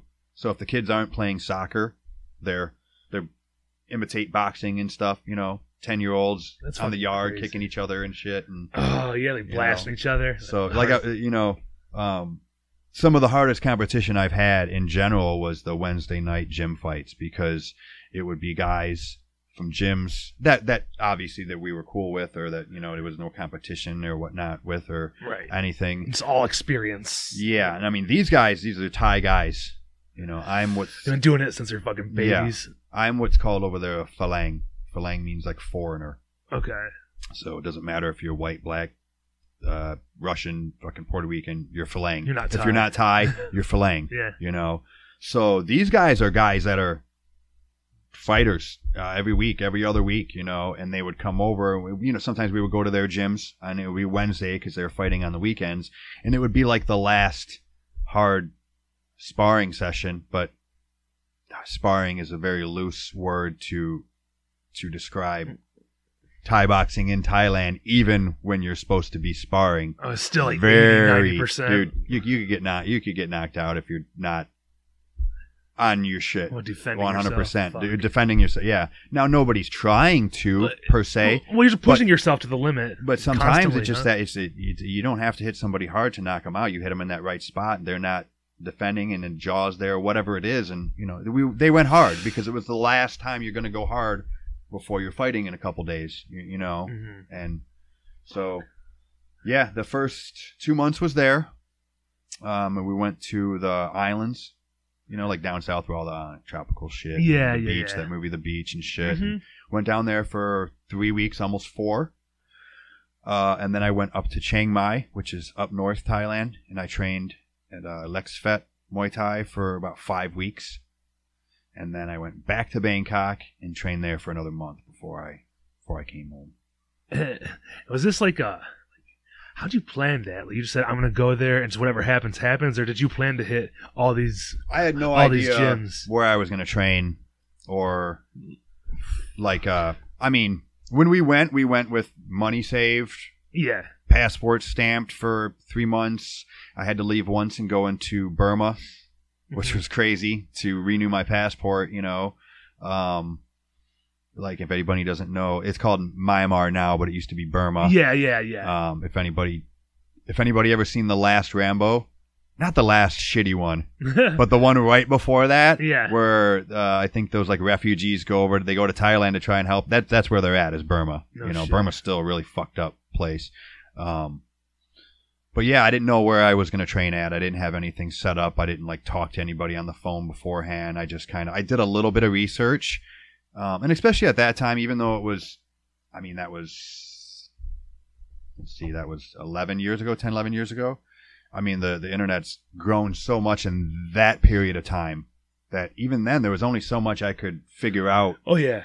without just going over there and, you know, getting into it. So Yeah, like all the YouTube videos weren't there. Like, even that long ago, like you barely find. yeah, I mean, the videos that I have, I remember I bought a little camcorder thing, a little handheld one that was, and I think HD was like brand new at that time. So you're paying top for Yeah, it anyway. yeah. I mean, there was no phones. That was it. You know. That's fucking So crazy. Like, how many fights do you think you had over there? Like, well, not a record, but I mean, fighting like those every gym fights and Wednesday? stuff. Yeah, every Shit, man. Wednesday for like that was at the Soivor Pin place in Bangkok. So I mean, every Wednesday for 6-7 weeks. You know, like I said, those Wednesdays were. Put it this way, I might have had some tougher fights mentally, like actual fights, Mhm. but competition, I don't. And again, I've lost fights in the ring that I say some of these gym fights were way harder. You know what I'm saying? And I didn't like per se lose, like I didn't get knocked out or anything. Yeah. You know what I'm still standing at the end of it, but it was like, holy fuck. But then, I mean, and this is just, you know, it's like with anything. And it's like how we were talking earlier about like these values that you take from hardcore. And at least the values I took was, like I said, man, fucking Marauder. Life is pain. You know, don't think it owes you anything. Earth mover shit. You know, like, I mean, I could quote fucking hardcore lyrics all day. Yeah. But I mean, if you really believe that shit, and then you could have a real fucking negative outlook on that too, and be like, well, life is pain, fucking, what's the sense, or whatever. You know, people turn to all kinds of crazy shit. I had to have more of a positive outlook and was like, look, nobody's giving me shit. I gotta fucking fight for it. You know, life is hard. So what?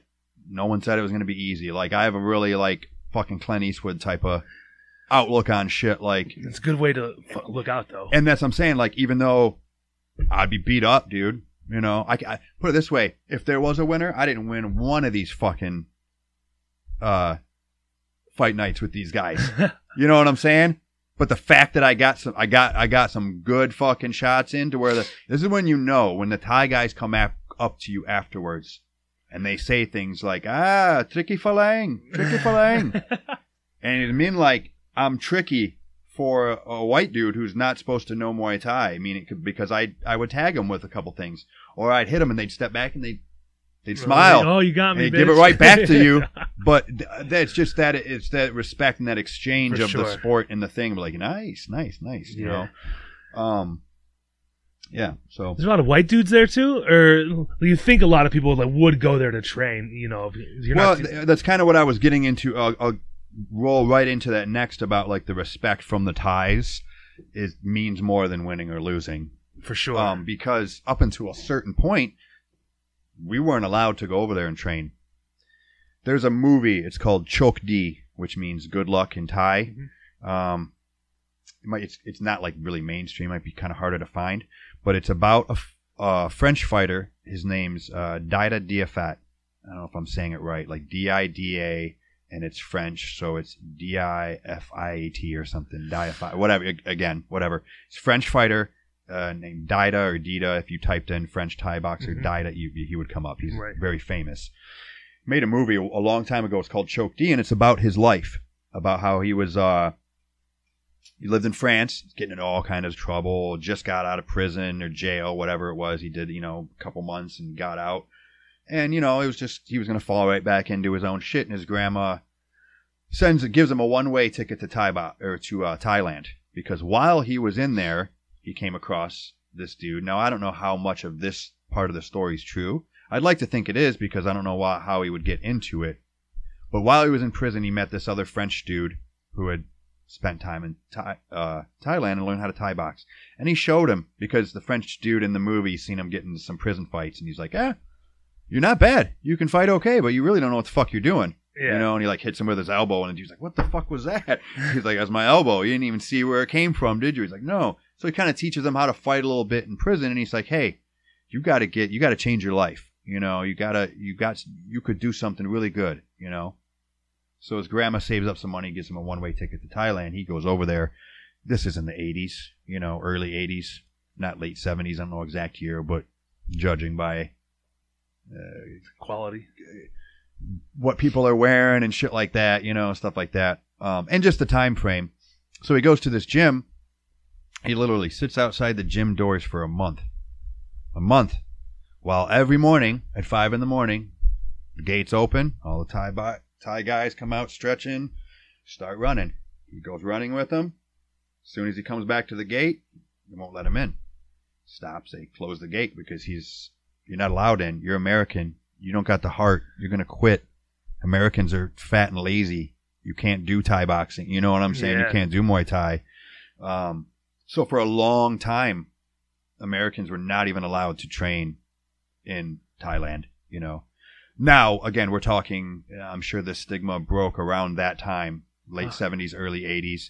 And given, like I said, Mike Miles, when he was going out there and stuff, I'm sure he was probably one of the first to, and I'm sure there probably was still a lot of gyms that still wouldn't train Americans, and then there happened to be some that would. And I don't even want to say Americans because, like I said, it was Falang. If you were not Thai, basically not welcome. You're not welcome. Shit. You don't have the heart for this. And it wasn't until I forgot what it was in the movie. He did something in the movie. I think he helped somebody or something. They finally let him in. And when they let him in, they let him clean the dishes, sweep the mat. It wasn't even to train yet. Yeah, it was really like symbolic, and it was very old school, man. An interesting movie. Yeah, it's a very good movie. Even if you're not into Thai boxing, it's a good movie about just fucking work ethic. Yeah, absolutely, dude. Yep. Nice. So, how many years like 10 years since you went there? Like, have you been training constantly or like on and off here and there? I stopped fighting at 33. Yeah. Damn, now I have to tell you how old I am. I'm 42 now. So I haven't fought in like 9 years. But since then, when I stopped fighting, I started teaching at the gym. So I have to mention this. I'm probably nobody from Canada that's listening, but so I started off with Mike Miles, went to Thailand. I told you he just didn't really give me a lot of attention. While I was there, his golden boy was a guy named Trevor Smandich. And while I left, him and Mike had a bit of a falling out. Trevor's been with Mike since he was 17 years old. And, he was with Mike for a long time. I don't really want to get into the logistics, but, Mike really didn't want to let him spread his wings and go do his own thing. There's no reason why he shouldn't have. So during the time I was in Thailand, Trevor had left Mike and opened his own gym. So when I got back from Thailand, again, reinvigorated and wanting to keep fighting, I started training with Trevor and his brother Nate Smandich.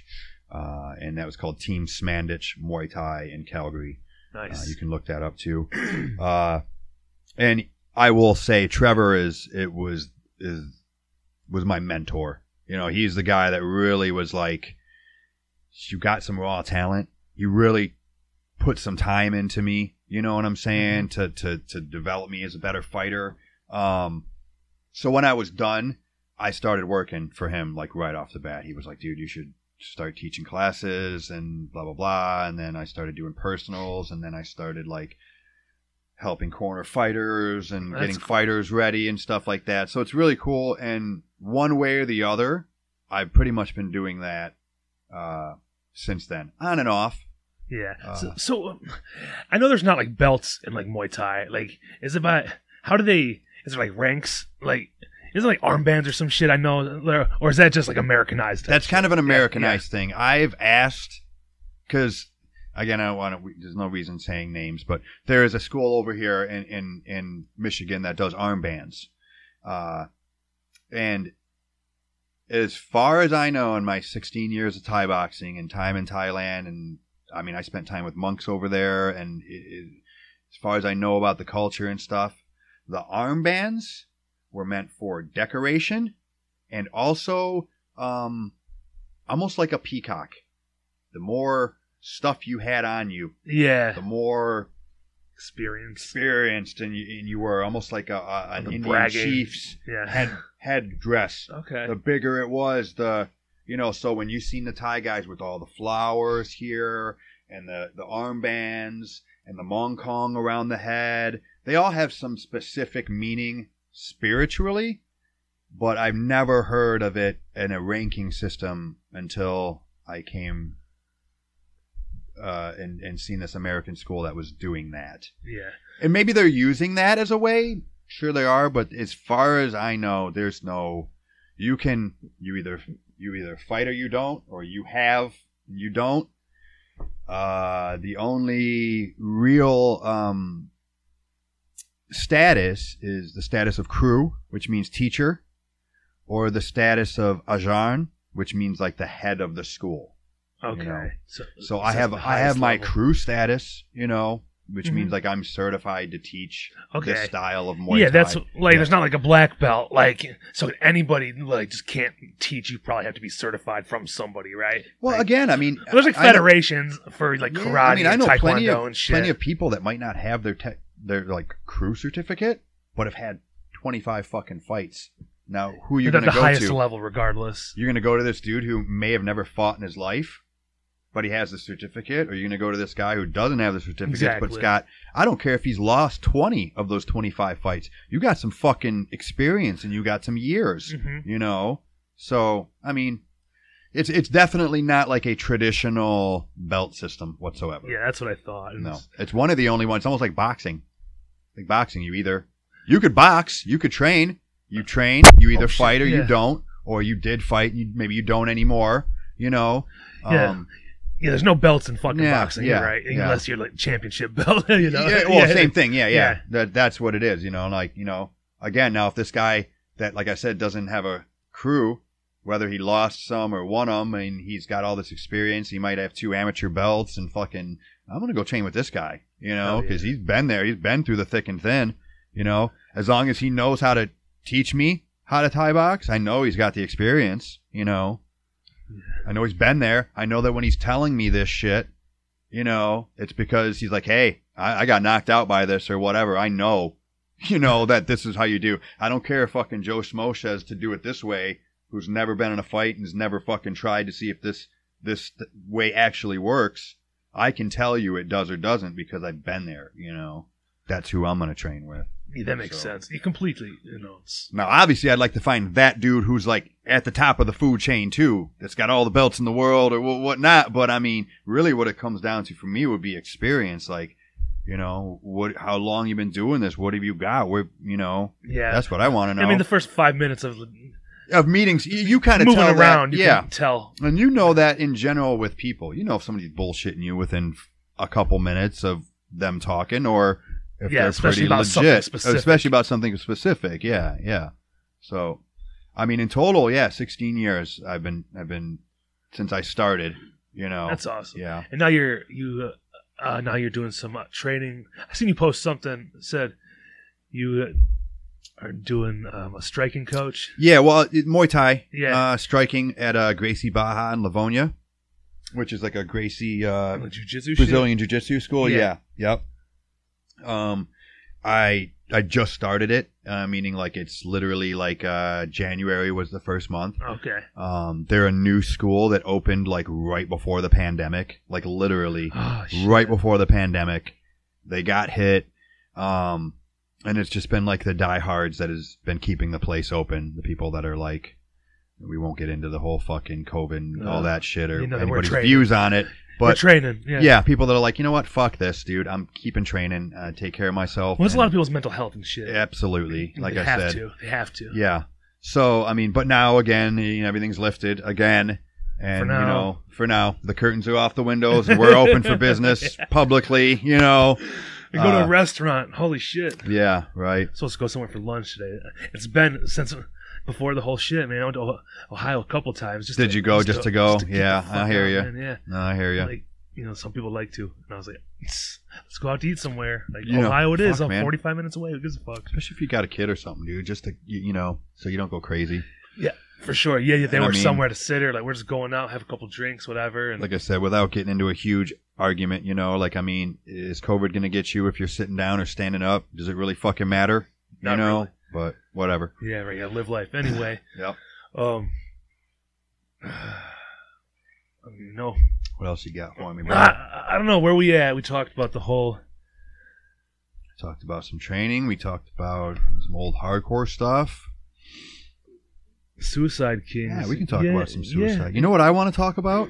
I want to talk about GI Joes G.I. Joes? for a little bit. Yeah, just for a really quick second. Okay. You probably don't know anything about GI Joes because it may be a little bit I remember before your time. I remember seeing them as a child. I had some G.I. Joes. Yeah. Yeah. Okay. But I wasn't like crazy about them. I'm a toy collector in general. Oh, shit. For real? Yeah. I collect GI Joes is like my shit. I'd have to say second and third tie is Star Wars and horror shit. Mainly Yeah, old horror. horror shit like Creature from the Black Lagoon and Frankenstein. But I mean also new stuff too. Like Michael Myers is like my favorite newer. I call them the big That's three, about as far like as I Freddy, Michael Myers, and like Jason. Michael Myers is my favorite. So I Yeah. got some really cool Michael Myers pieces. But GI Joes are the fucking shit. So G.I. right, anybody have any GI Joes out there? Fucking, let me know. I'll trade you whatever, some cash.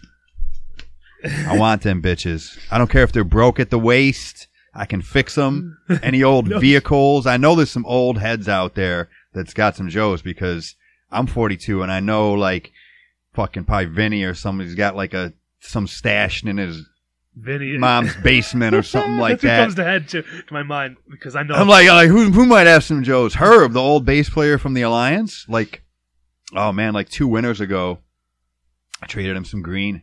He's like, dude, I found all these old Joes in my mom's basement. He's like, they kind of look busted up and shit. And I'm like, I don't care. Let me come over. He had like a garbage bag full of Joes and like he had the blue Rattler plane.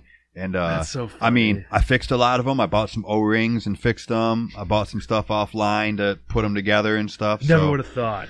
Oh man, I'm telling you, I have an awesome Joe. If you cared, not that you cared enough, if you knew enough about it, I would even like take a video when I get home and show you my shit because. Oh, you are. Oh man, okay. Well then, I collect the WWF figures. Okay. The old Hasbro. gotcha. Yeah, I So mean- I'll have to send you a video maybe later and let you show my room. Yeah. Yeah, Yeah. awesome. I used to have a whole bunch. Like back in the day, I was into like the WWF, like in like the mid '90s and late '90s. So like Kane, the Undertaker. Who are those dudes? Mosh and Thrasher. Remember those guys? Yeah, the headbangers. Those fucking goofballs. See, I never got into. I mean, my wrestling. 80s. I don't think I ever got past the 80s. Yeah, well, it just comes with age. With different age. I lost so. interest. And again, you guys grew up in an age where wrestling was already known as like quote unquote fake. Yeah. When I started watching yeah, I know, right? What? No, it's not fake. When I started watching wrestling was literally no, I'm good, thanks. Was Junkyard Dog, Jimmy Superfly Snuka, goddamn Iron Sheik, George the Animal Steel. I mean Hogan and those guys. Giant was the Giant. The around? Giant, yeah, Andre the Giant. Yeah, Andre the that's Giant, the only Giant. Yeah. That's the only Giant that matters. That's the only Giant that matters. So, like, I grew up in that era, and I mean, when I was like 6, 7, 85, 86, and I'm watching wrestling, dude, it was still everybody thought it was real, And when it kind of broke that it wasn't, I think there was a lot of kids like in my age that like really just lost interest in it. And I was one of those people that I used to be diehard. I mean, we used to jump off the couch, fucking flying elbows, me and my stepbrother and my brother, beating the shit out of each other, trying to imitate the TV. I remember I begged my mom to go to WrestleMania in Detroit. And she, I said, we was just like, well, we can't afford that. I'm like, God damn it. So-and-so's going. Everybody's going. But yeah, and then once I found out it was fake, I fell off, I always wanted to be a ninja though. So that was something that. Well, you are now. With the martial arts thing, yeah. Like I remember watching American Ninja against some of these old 80 ones. Yeah. American Ninja was awesome. I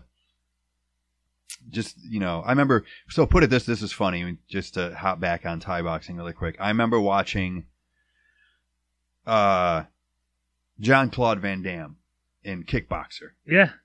Which, God, I mean, you got a fucking phone? Can you figure out what year that was? It's got to be 87, 88. Kickboxer. Anyway, again, I'm whatever age I am, couldn't be more than 9, 10, or 11. And in Kickboxer, Jean-Claude Van Damme's brother is an American kickboxer. 89. Okay, so 89. So let's see. I'm 11 years old. So in that movie, I was 2. You're 2. I'm 11. So in that movie, Jean-Claude Van Damme's brother is an American kickboxer. Yeah. And he's like 28-0, and he's unbeaten, and he's doing this interview, and they're like, somebody says like, well, what about Thailand? And the guy's like, oh, what about it? And they're like, well, I heard that they invented the sport and they're the best at it, His brother's all arrogant. He's like, oh, kid, looks like we're going to Thailand. So they go over there and they get this Thai boxing fight. And while Jean-Claude Van Damme is like getting his brother some ice, he walks past this dude and he keeps hearing like, boom, like this thud. Boom. He's like, what the fuck? And he walks past it. And the Thai boxer in the movie, Tong Po, is like kicking this, like one of these pillars. Yeah. But it's made out of cement. The guy with the hair was all shaved. Yeah, it was all shaved and had the ponytail in the back. Yeah. Yep. I love that shit. And he's kicking this fucking thing and like plaster's falling down. Jean-Claude Van Damme's like this. He's like, oh man. And he goes back to his brother. He's like, man, we got to call off the fight, man. He's like, talking about. He's like, man, these fucking guys, he's like, they were using elbows. He's like, they were kicking the wall and the fucking plaster was falling down. He's like, it's fucking crazy. And I remember watching that as a kid and being like, God damn, dude. Like, Thai boxers are fucking crazy, right? And like, yeah, hell yeah. Yeah, and in the video, or in the movie, he ends up like kicking his brother and like crippling him. And, oh, yeah. And then Jean-Claude Van Damme in like 2 weeks learns Thai boxing and beats this dude. But, that was a stigma of Thai boxing, and still is that like, wow, these fuckers kick trees and they kick banana trees and fucking baseball bats. Yeah. And fucking bricks. Yeah. Yep. That's crazy, man. Your shin's all fucked up. Mine are, yeah, absolutely. Yeah. God damn, dude. Yeah, absolutely. Like you're as I sadistically laugh. Hard ass shit. Yeah. Like it's not just pads over there. Well, again, like that whole kicking banana tree thing is it was an older style. I did kick a banana tree when I was over there. Traditional. You have just because I wanted to. I wanted to see how. Now, if anybody knows what a banana tree is, it's not like a fucking oak tree. I mean, you can kick an oak tree, I don't care, all day for 20 years. That thing ain't coming down. You know what I'm saying? Yeah. Like a banana tree is, it's like bamboo-ish. I mean, it's hard, but there's give to it as it goes, So yeah, fuck yeah, I kicked one and I wanted to see how it felt and how hard you really have to kick it to get it to move and even come down, Does it hurt really bad? Oh, yeah. But again, it's that mind over matter. It doesn't hurt. And I'm not going to show that it hurts if it does. Sick. Wow, I just start fucking hopping around crying. Yeah. Little bitch. And I mean, well, like I said, there's that. Now, again, I have never seen anybody kick fucking concrete walls. Oh, no. Without a padding around it, which still don't, I mean, that concrete's behind it. All the padding's doing is not splitting open the skin on your leg, but you're still kicking a force that's not going anywhere, and the whole scientific part of that is, now we did a bunch of crazy shit, when we were over here, me and Jam, You know, we'd always come up with fucking weird ideas. I remember the rolling pin. The rolling Oh pin shit, yeah. along the shins. I had a god damn it, broom handle that was cut off. That when I used to sit at home, I used to just crack up and down my shins while I was watching TV and stuff. Fuck. I mean, that stuff alone, along with just like kicking rock sand filled bags that are like at the bottom is like goddamn concrete, you know, all that stuff. What you're doing is you're making small little cracks in your bones. What's the technical word for that? Fracture. Yeah. A small little fracture in your bones by beating it, you know, against something that isn't going to move, you know, whether it be concrete or something, you know. Yeah. So you're bruising it, you're causing these small fractures, and then what is bone made out of? Calcium. So you're letting it calcify over, and then you're doing it again, and then you let it calcify over, and then you're doing it again, you do it again. So it becomes harder and harder and harder and harder and harder each time, to where not only kicking you is going to hurt, you know, kicking me is going to hurt you. You know what I'm saying? If you end up, if I what we call check shin. the kick, Oh, fuck. and your shin hits my shin, and I mean, and what it really boils down to is who's got the most nerve endings left. If I've killed all my nerve endings off in my shin, I'm not feeling nothing. yeah, I mean, So even if I block your kick, it probably will hurt you more than it's going to hurt me, unless you're just as a conditioned Thai boxer or something like that. You know? for sure. I say, well, what hurts more, like checking a kick or getting kicked in your calf? You know, Dude, it's two totally different kind of pain. yeah. The checking the kick is almost like that. You feel sick a little bit, you know. that's so fucked up. You feel sick. The taking that hard. I mean, they both can make you fucking feel. They both suck. I Yeah. can't, you know. Yeah. Checking a kick I've doesn't. never been doesn't kicked hurt. by somebody The only who can thing the kick, difference so. in checking a kick. Now I've had 3 fights total full Muay Thai. Well, I mean, I've had amateur fights with Muay Thai rules, to where I might have shin guards on still. because the other guy What the fuck? didn't want to or whatnot.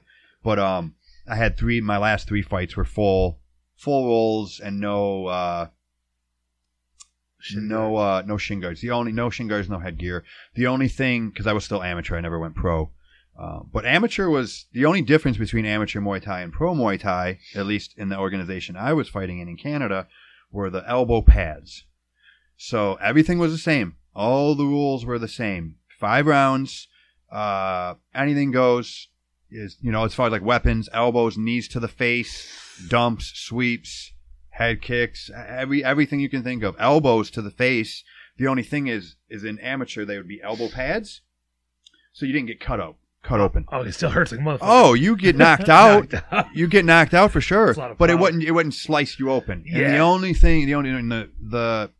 like mentality behind that is like you're amateur. If you want to go pro, and you got fucking sliced up in your amateur career, you know, you go pro, you're gonna get cut open really easy. Yeah, because it's. If you guys watch UFC, Oh, you yeah, look I at the do. Diaz brothers. They split wide open. That's because First they hit, take. yeah. I mean, they take so much damage. They're Now, don't get me brawlers, wrong; man. they're my favorite fighters. They're Love brawlers. the Diaz They're brothers, dude. Brawlers, true fighter, fucking Gangsters, fighter too. shit, gangster ass shit, dude. Yeah.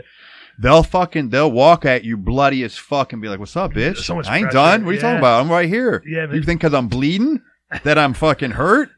Like he said, Nate said, he's like, you sneeze on me, I bleed. Yeah, You know? well, that's fucked up because with the BMF fight when he fought Jorge, like, he was still ready to go. Like, Yeah. that was Don't get me wrong. Jorge was getting the best of him. Yeah, And I hated to see that. And I love Jorge too. Same type of dude. Game bred, fighter. Mhm.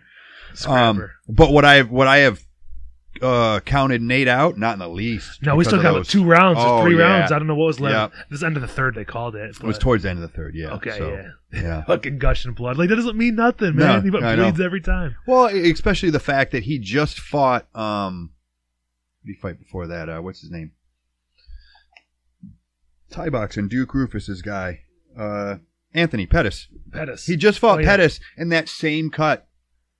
It was the exact same cut that had happened, you know. So Sucks. And then was sad to see Jorge go and fucking lose against Usman, which he's fighting tonight. yeah. Yeah. I'm not a big Usman fan. He's fucking wrestle fuck Yeah. on the fence. Yeah. Kind of boring, but Yeah.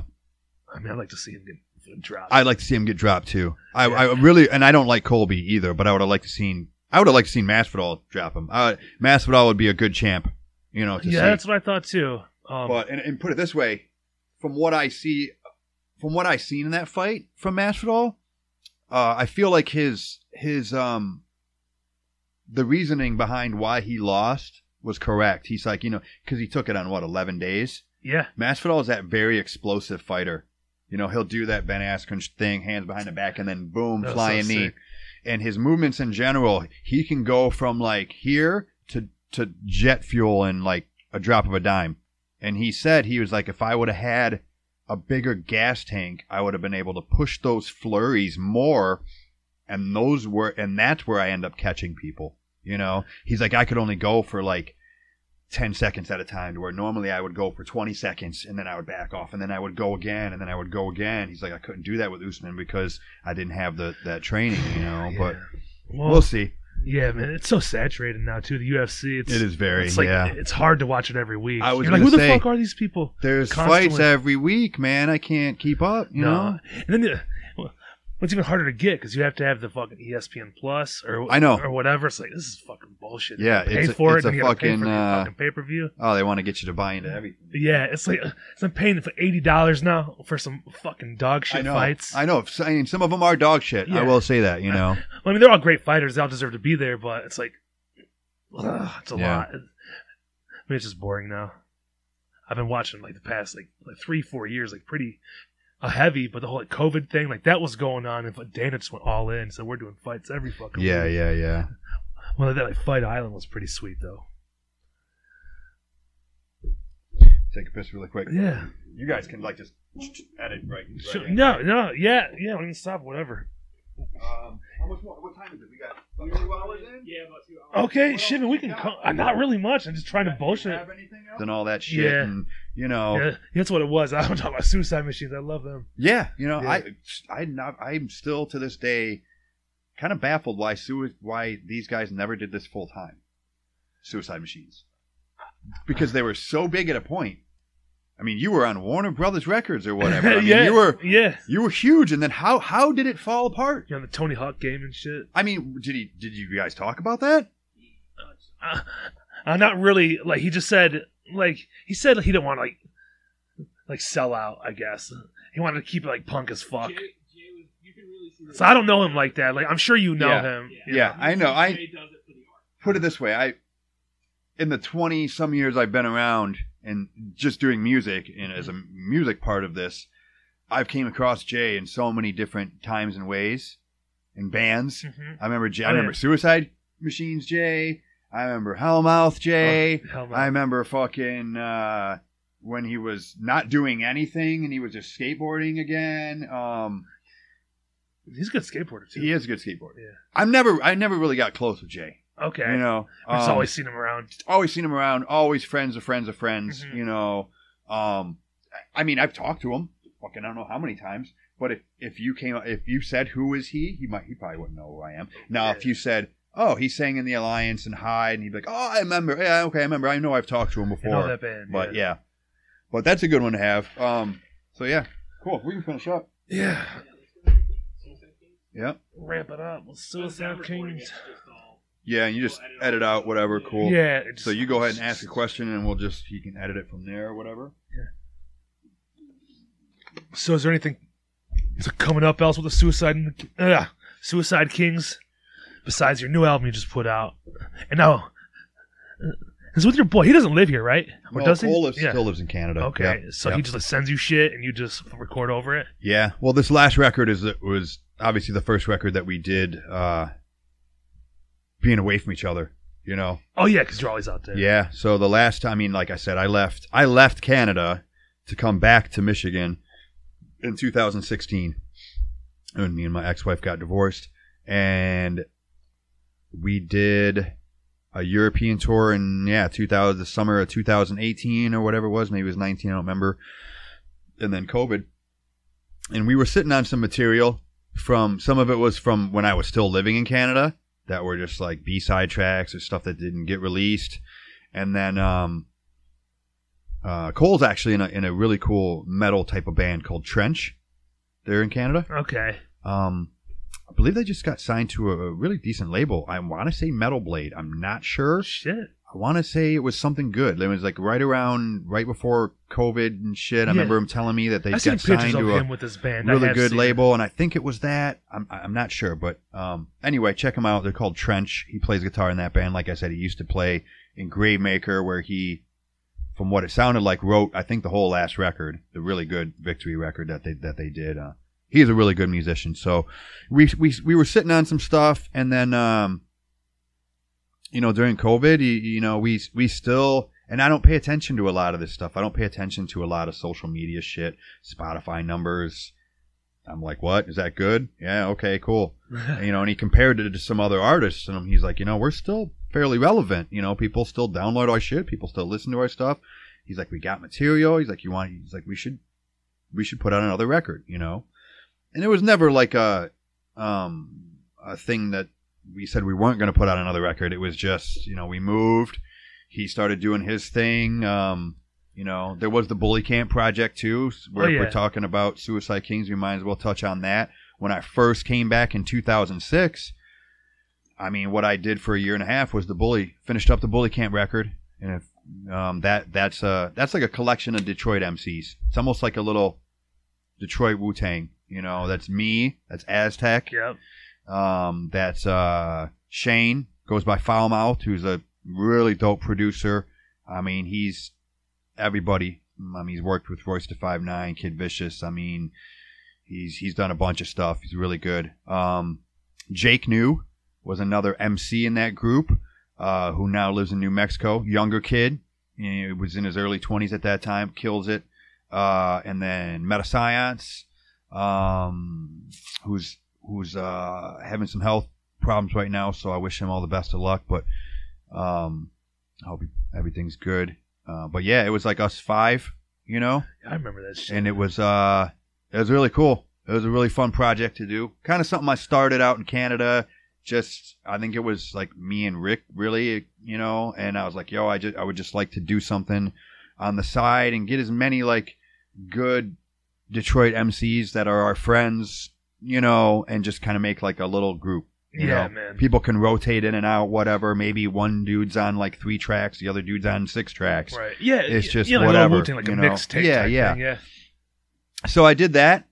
We played a bunch. We played a handful of shows in Detroit. We played Cold as Life. I don't know if you've seen that. Yeah. Yeah, me and Rick. I think it was just me and Rick because again, live performances to try and get everybody together was hard. There's a lot of people. A lot of time. Yeah, it was me, Rick, and Shane. Mm-hmm. And I think that show was just me and Rick. We did a Cold as Life show. With Freedom, and there you go. What other hip hop cats in the scene besides me and Rick can do a hip hop show at a Cold as Life Freedom Detroit hardcore show, motherfuckers? I don't think recognize. No, man. It's like you and Rick though, like together. It's just magic. I think, and like on any recording or any video or. It's weird. Now thinking about it, me and Rick has probably been doing tracks together for the last 20 years. I remember I did I think I did 2 BKC tracks or 1 or 2. Yeah. I remember I did one and then Raised by Wolves. Yeah, and then we used to do I think it was an Ice Cube cover or something, wasn't it?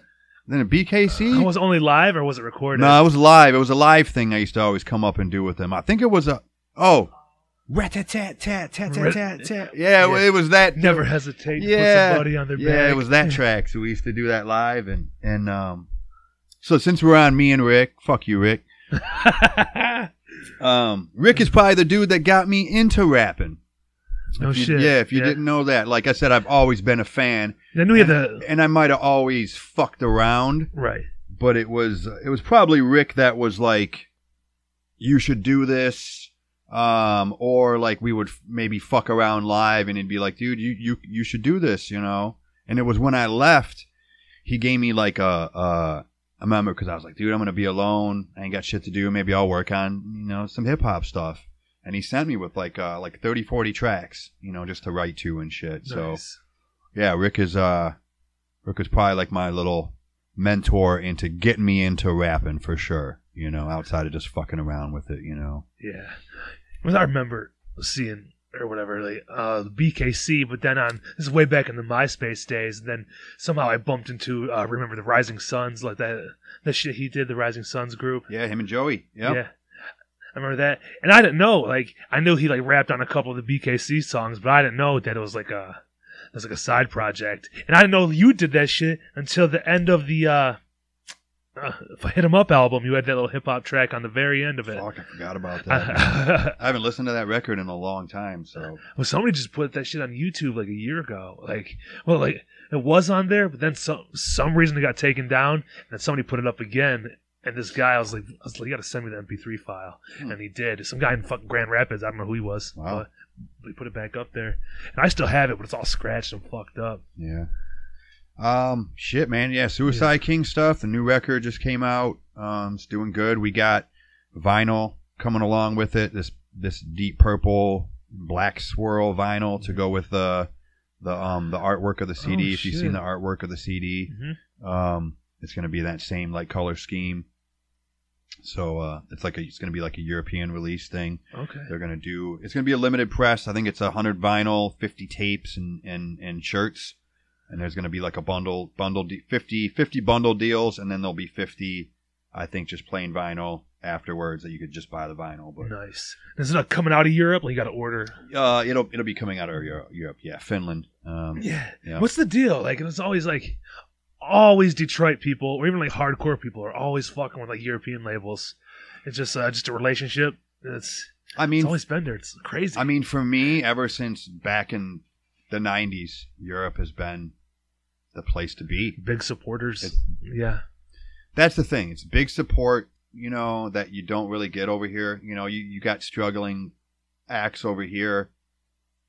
Most of them are, but then you go to Europe and it's like, wow, you get shown this love or you get shown this support that you don't get over here for whatever reason. Maybe people think we suck over here. Maybe it's just so saturated that, there's too many people it's doing just too that. much and people don't care as much. But we go to Europe, and it's like a cat, man. If I'm coming over here and like there's no food, but these people are like, hey, come over. We'd love to feed you and hang out with you and pet you and do this shit. Well, I'm going to go kick it with these guys. Maybe they got some weed and shit too. So yeah, whether it's just like breaking even or just having a good time. Yeah, it was. I mean, it's not even about money. I mean, of course. I don't think we really came back with any significant kind of money anytime, whether hardcore or hip hop. Good time though. But yeah, I mean, again, you got to think, man, being a downriver Detroit fucking kid, never really supposed to go or do anything, but people want to hear my music in fucking Finland and in France, and I get to go see Jim Morrison's grave and smoke a blunt while I'm there. Like, cool, like I'm saying, it's like it's an opportunity, right? Fuck yeah. Music, luckily, has provided me a lot of opportunities that I don't think I would have had. Yeah, it's crazy because like even with my little bit of podcast, it's not huge. A lot of people don't know about it, but even because you can see like the analytics, like where people are listening to, and it's still like in the UK, there's like people in like Singapore, like what the fuck? Yeah, like what the fuck? They're cool. Yeah, they want to hear what you have to say, thank you, and other people you're talking to. Yeah, I mean, it could be like a VPN, like somebody could just be using some like weird ass shit, but it's still you see there's like a lot of countries, like 12 countries. I couldn't even name them, but I was like, what the fuck? A lot in the UK. Well, same thing with like the hip hop when the analytics come in, and it's like, wow, we do so much better overseas and in Canada than we do in the US. So when we go to book shows or look for a tour or promoters, we go where people are listening. So yeah, for sure. People always get mad at us, and it's like, Suicide Kings has toured quite a bit. We've done 2 European tours. We've done a bunch of Canadian tours with some decent sized artists. We did like 2 or 3 weeks with Apathy and Self-Titled Demigods. We toured for like 2 weeks with Snack the Ripper over there. And people get mad and it's like, oh, it's like the 3rd time you guys have toured and you haven't come through here. And it's like, well, man, holler at your promoter and tell your friends that you want to see these artists, not just us, any artist in that matter. That's what you got to do. Yeah. Again, we don't need a lot, but we have to be able to pay to get there at least. And if our fan base isn't that big over there, well, I'm sorry, you might have to drive a bit to come see us. And trust me, I wish we could play fucking everywhere, but I love it though. You guys always put out real good shit, and it's like a different type of hip hop too. It's not. It has a flavor, whether it's the Canadian flavor or wherever your boy's from. It's like the West Coast, but it's almost like old school. It's not. We definitely, Not a lot, I think we definitely move toward, as far as sound goes, towards that boom bap era of hip hop. I like it better personally. Yeah, I mean, I do too. It's what I grew up on. It's my bread and butter. I don't have anything against whatever they want to call them nowadays, mumble rapping, trap rapping, whatever it is. It's not for me, really. Like I said, I have my guilty pleasures here and there. I might listen to a track, but I mean, it's the same thing with hardcore. I don't really veer too far off of what I like and what I know. So for me to try and like keep up with the Joneses and make some little peep shit, you probably would tell it doesn't. It would come off unauthentic, But I think, again, even with hip-hop, and I take the same formula of hardcore, I talk about what I know, or, if I do veer off into, like, a bit of fiction, it's still not with a grain of my own reality involved in it, you know what I'm saying? And the same thing with hardcore, it's not like I don't really talk about things that I either don't know about or can't relate to one way or the other, Why would you? Yeah, so it's as real as it gets. And I don't relate with fucking popping Xannies and fucking, tattooing dumb shit on my face, I feel you, man. Neither do I. Whatever. Fucking scrubs.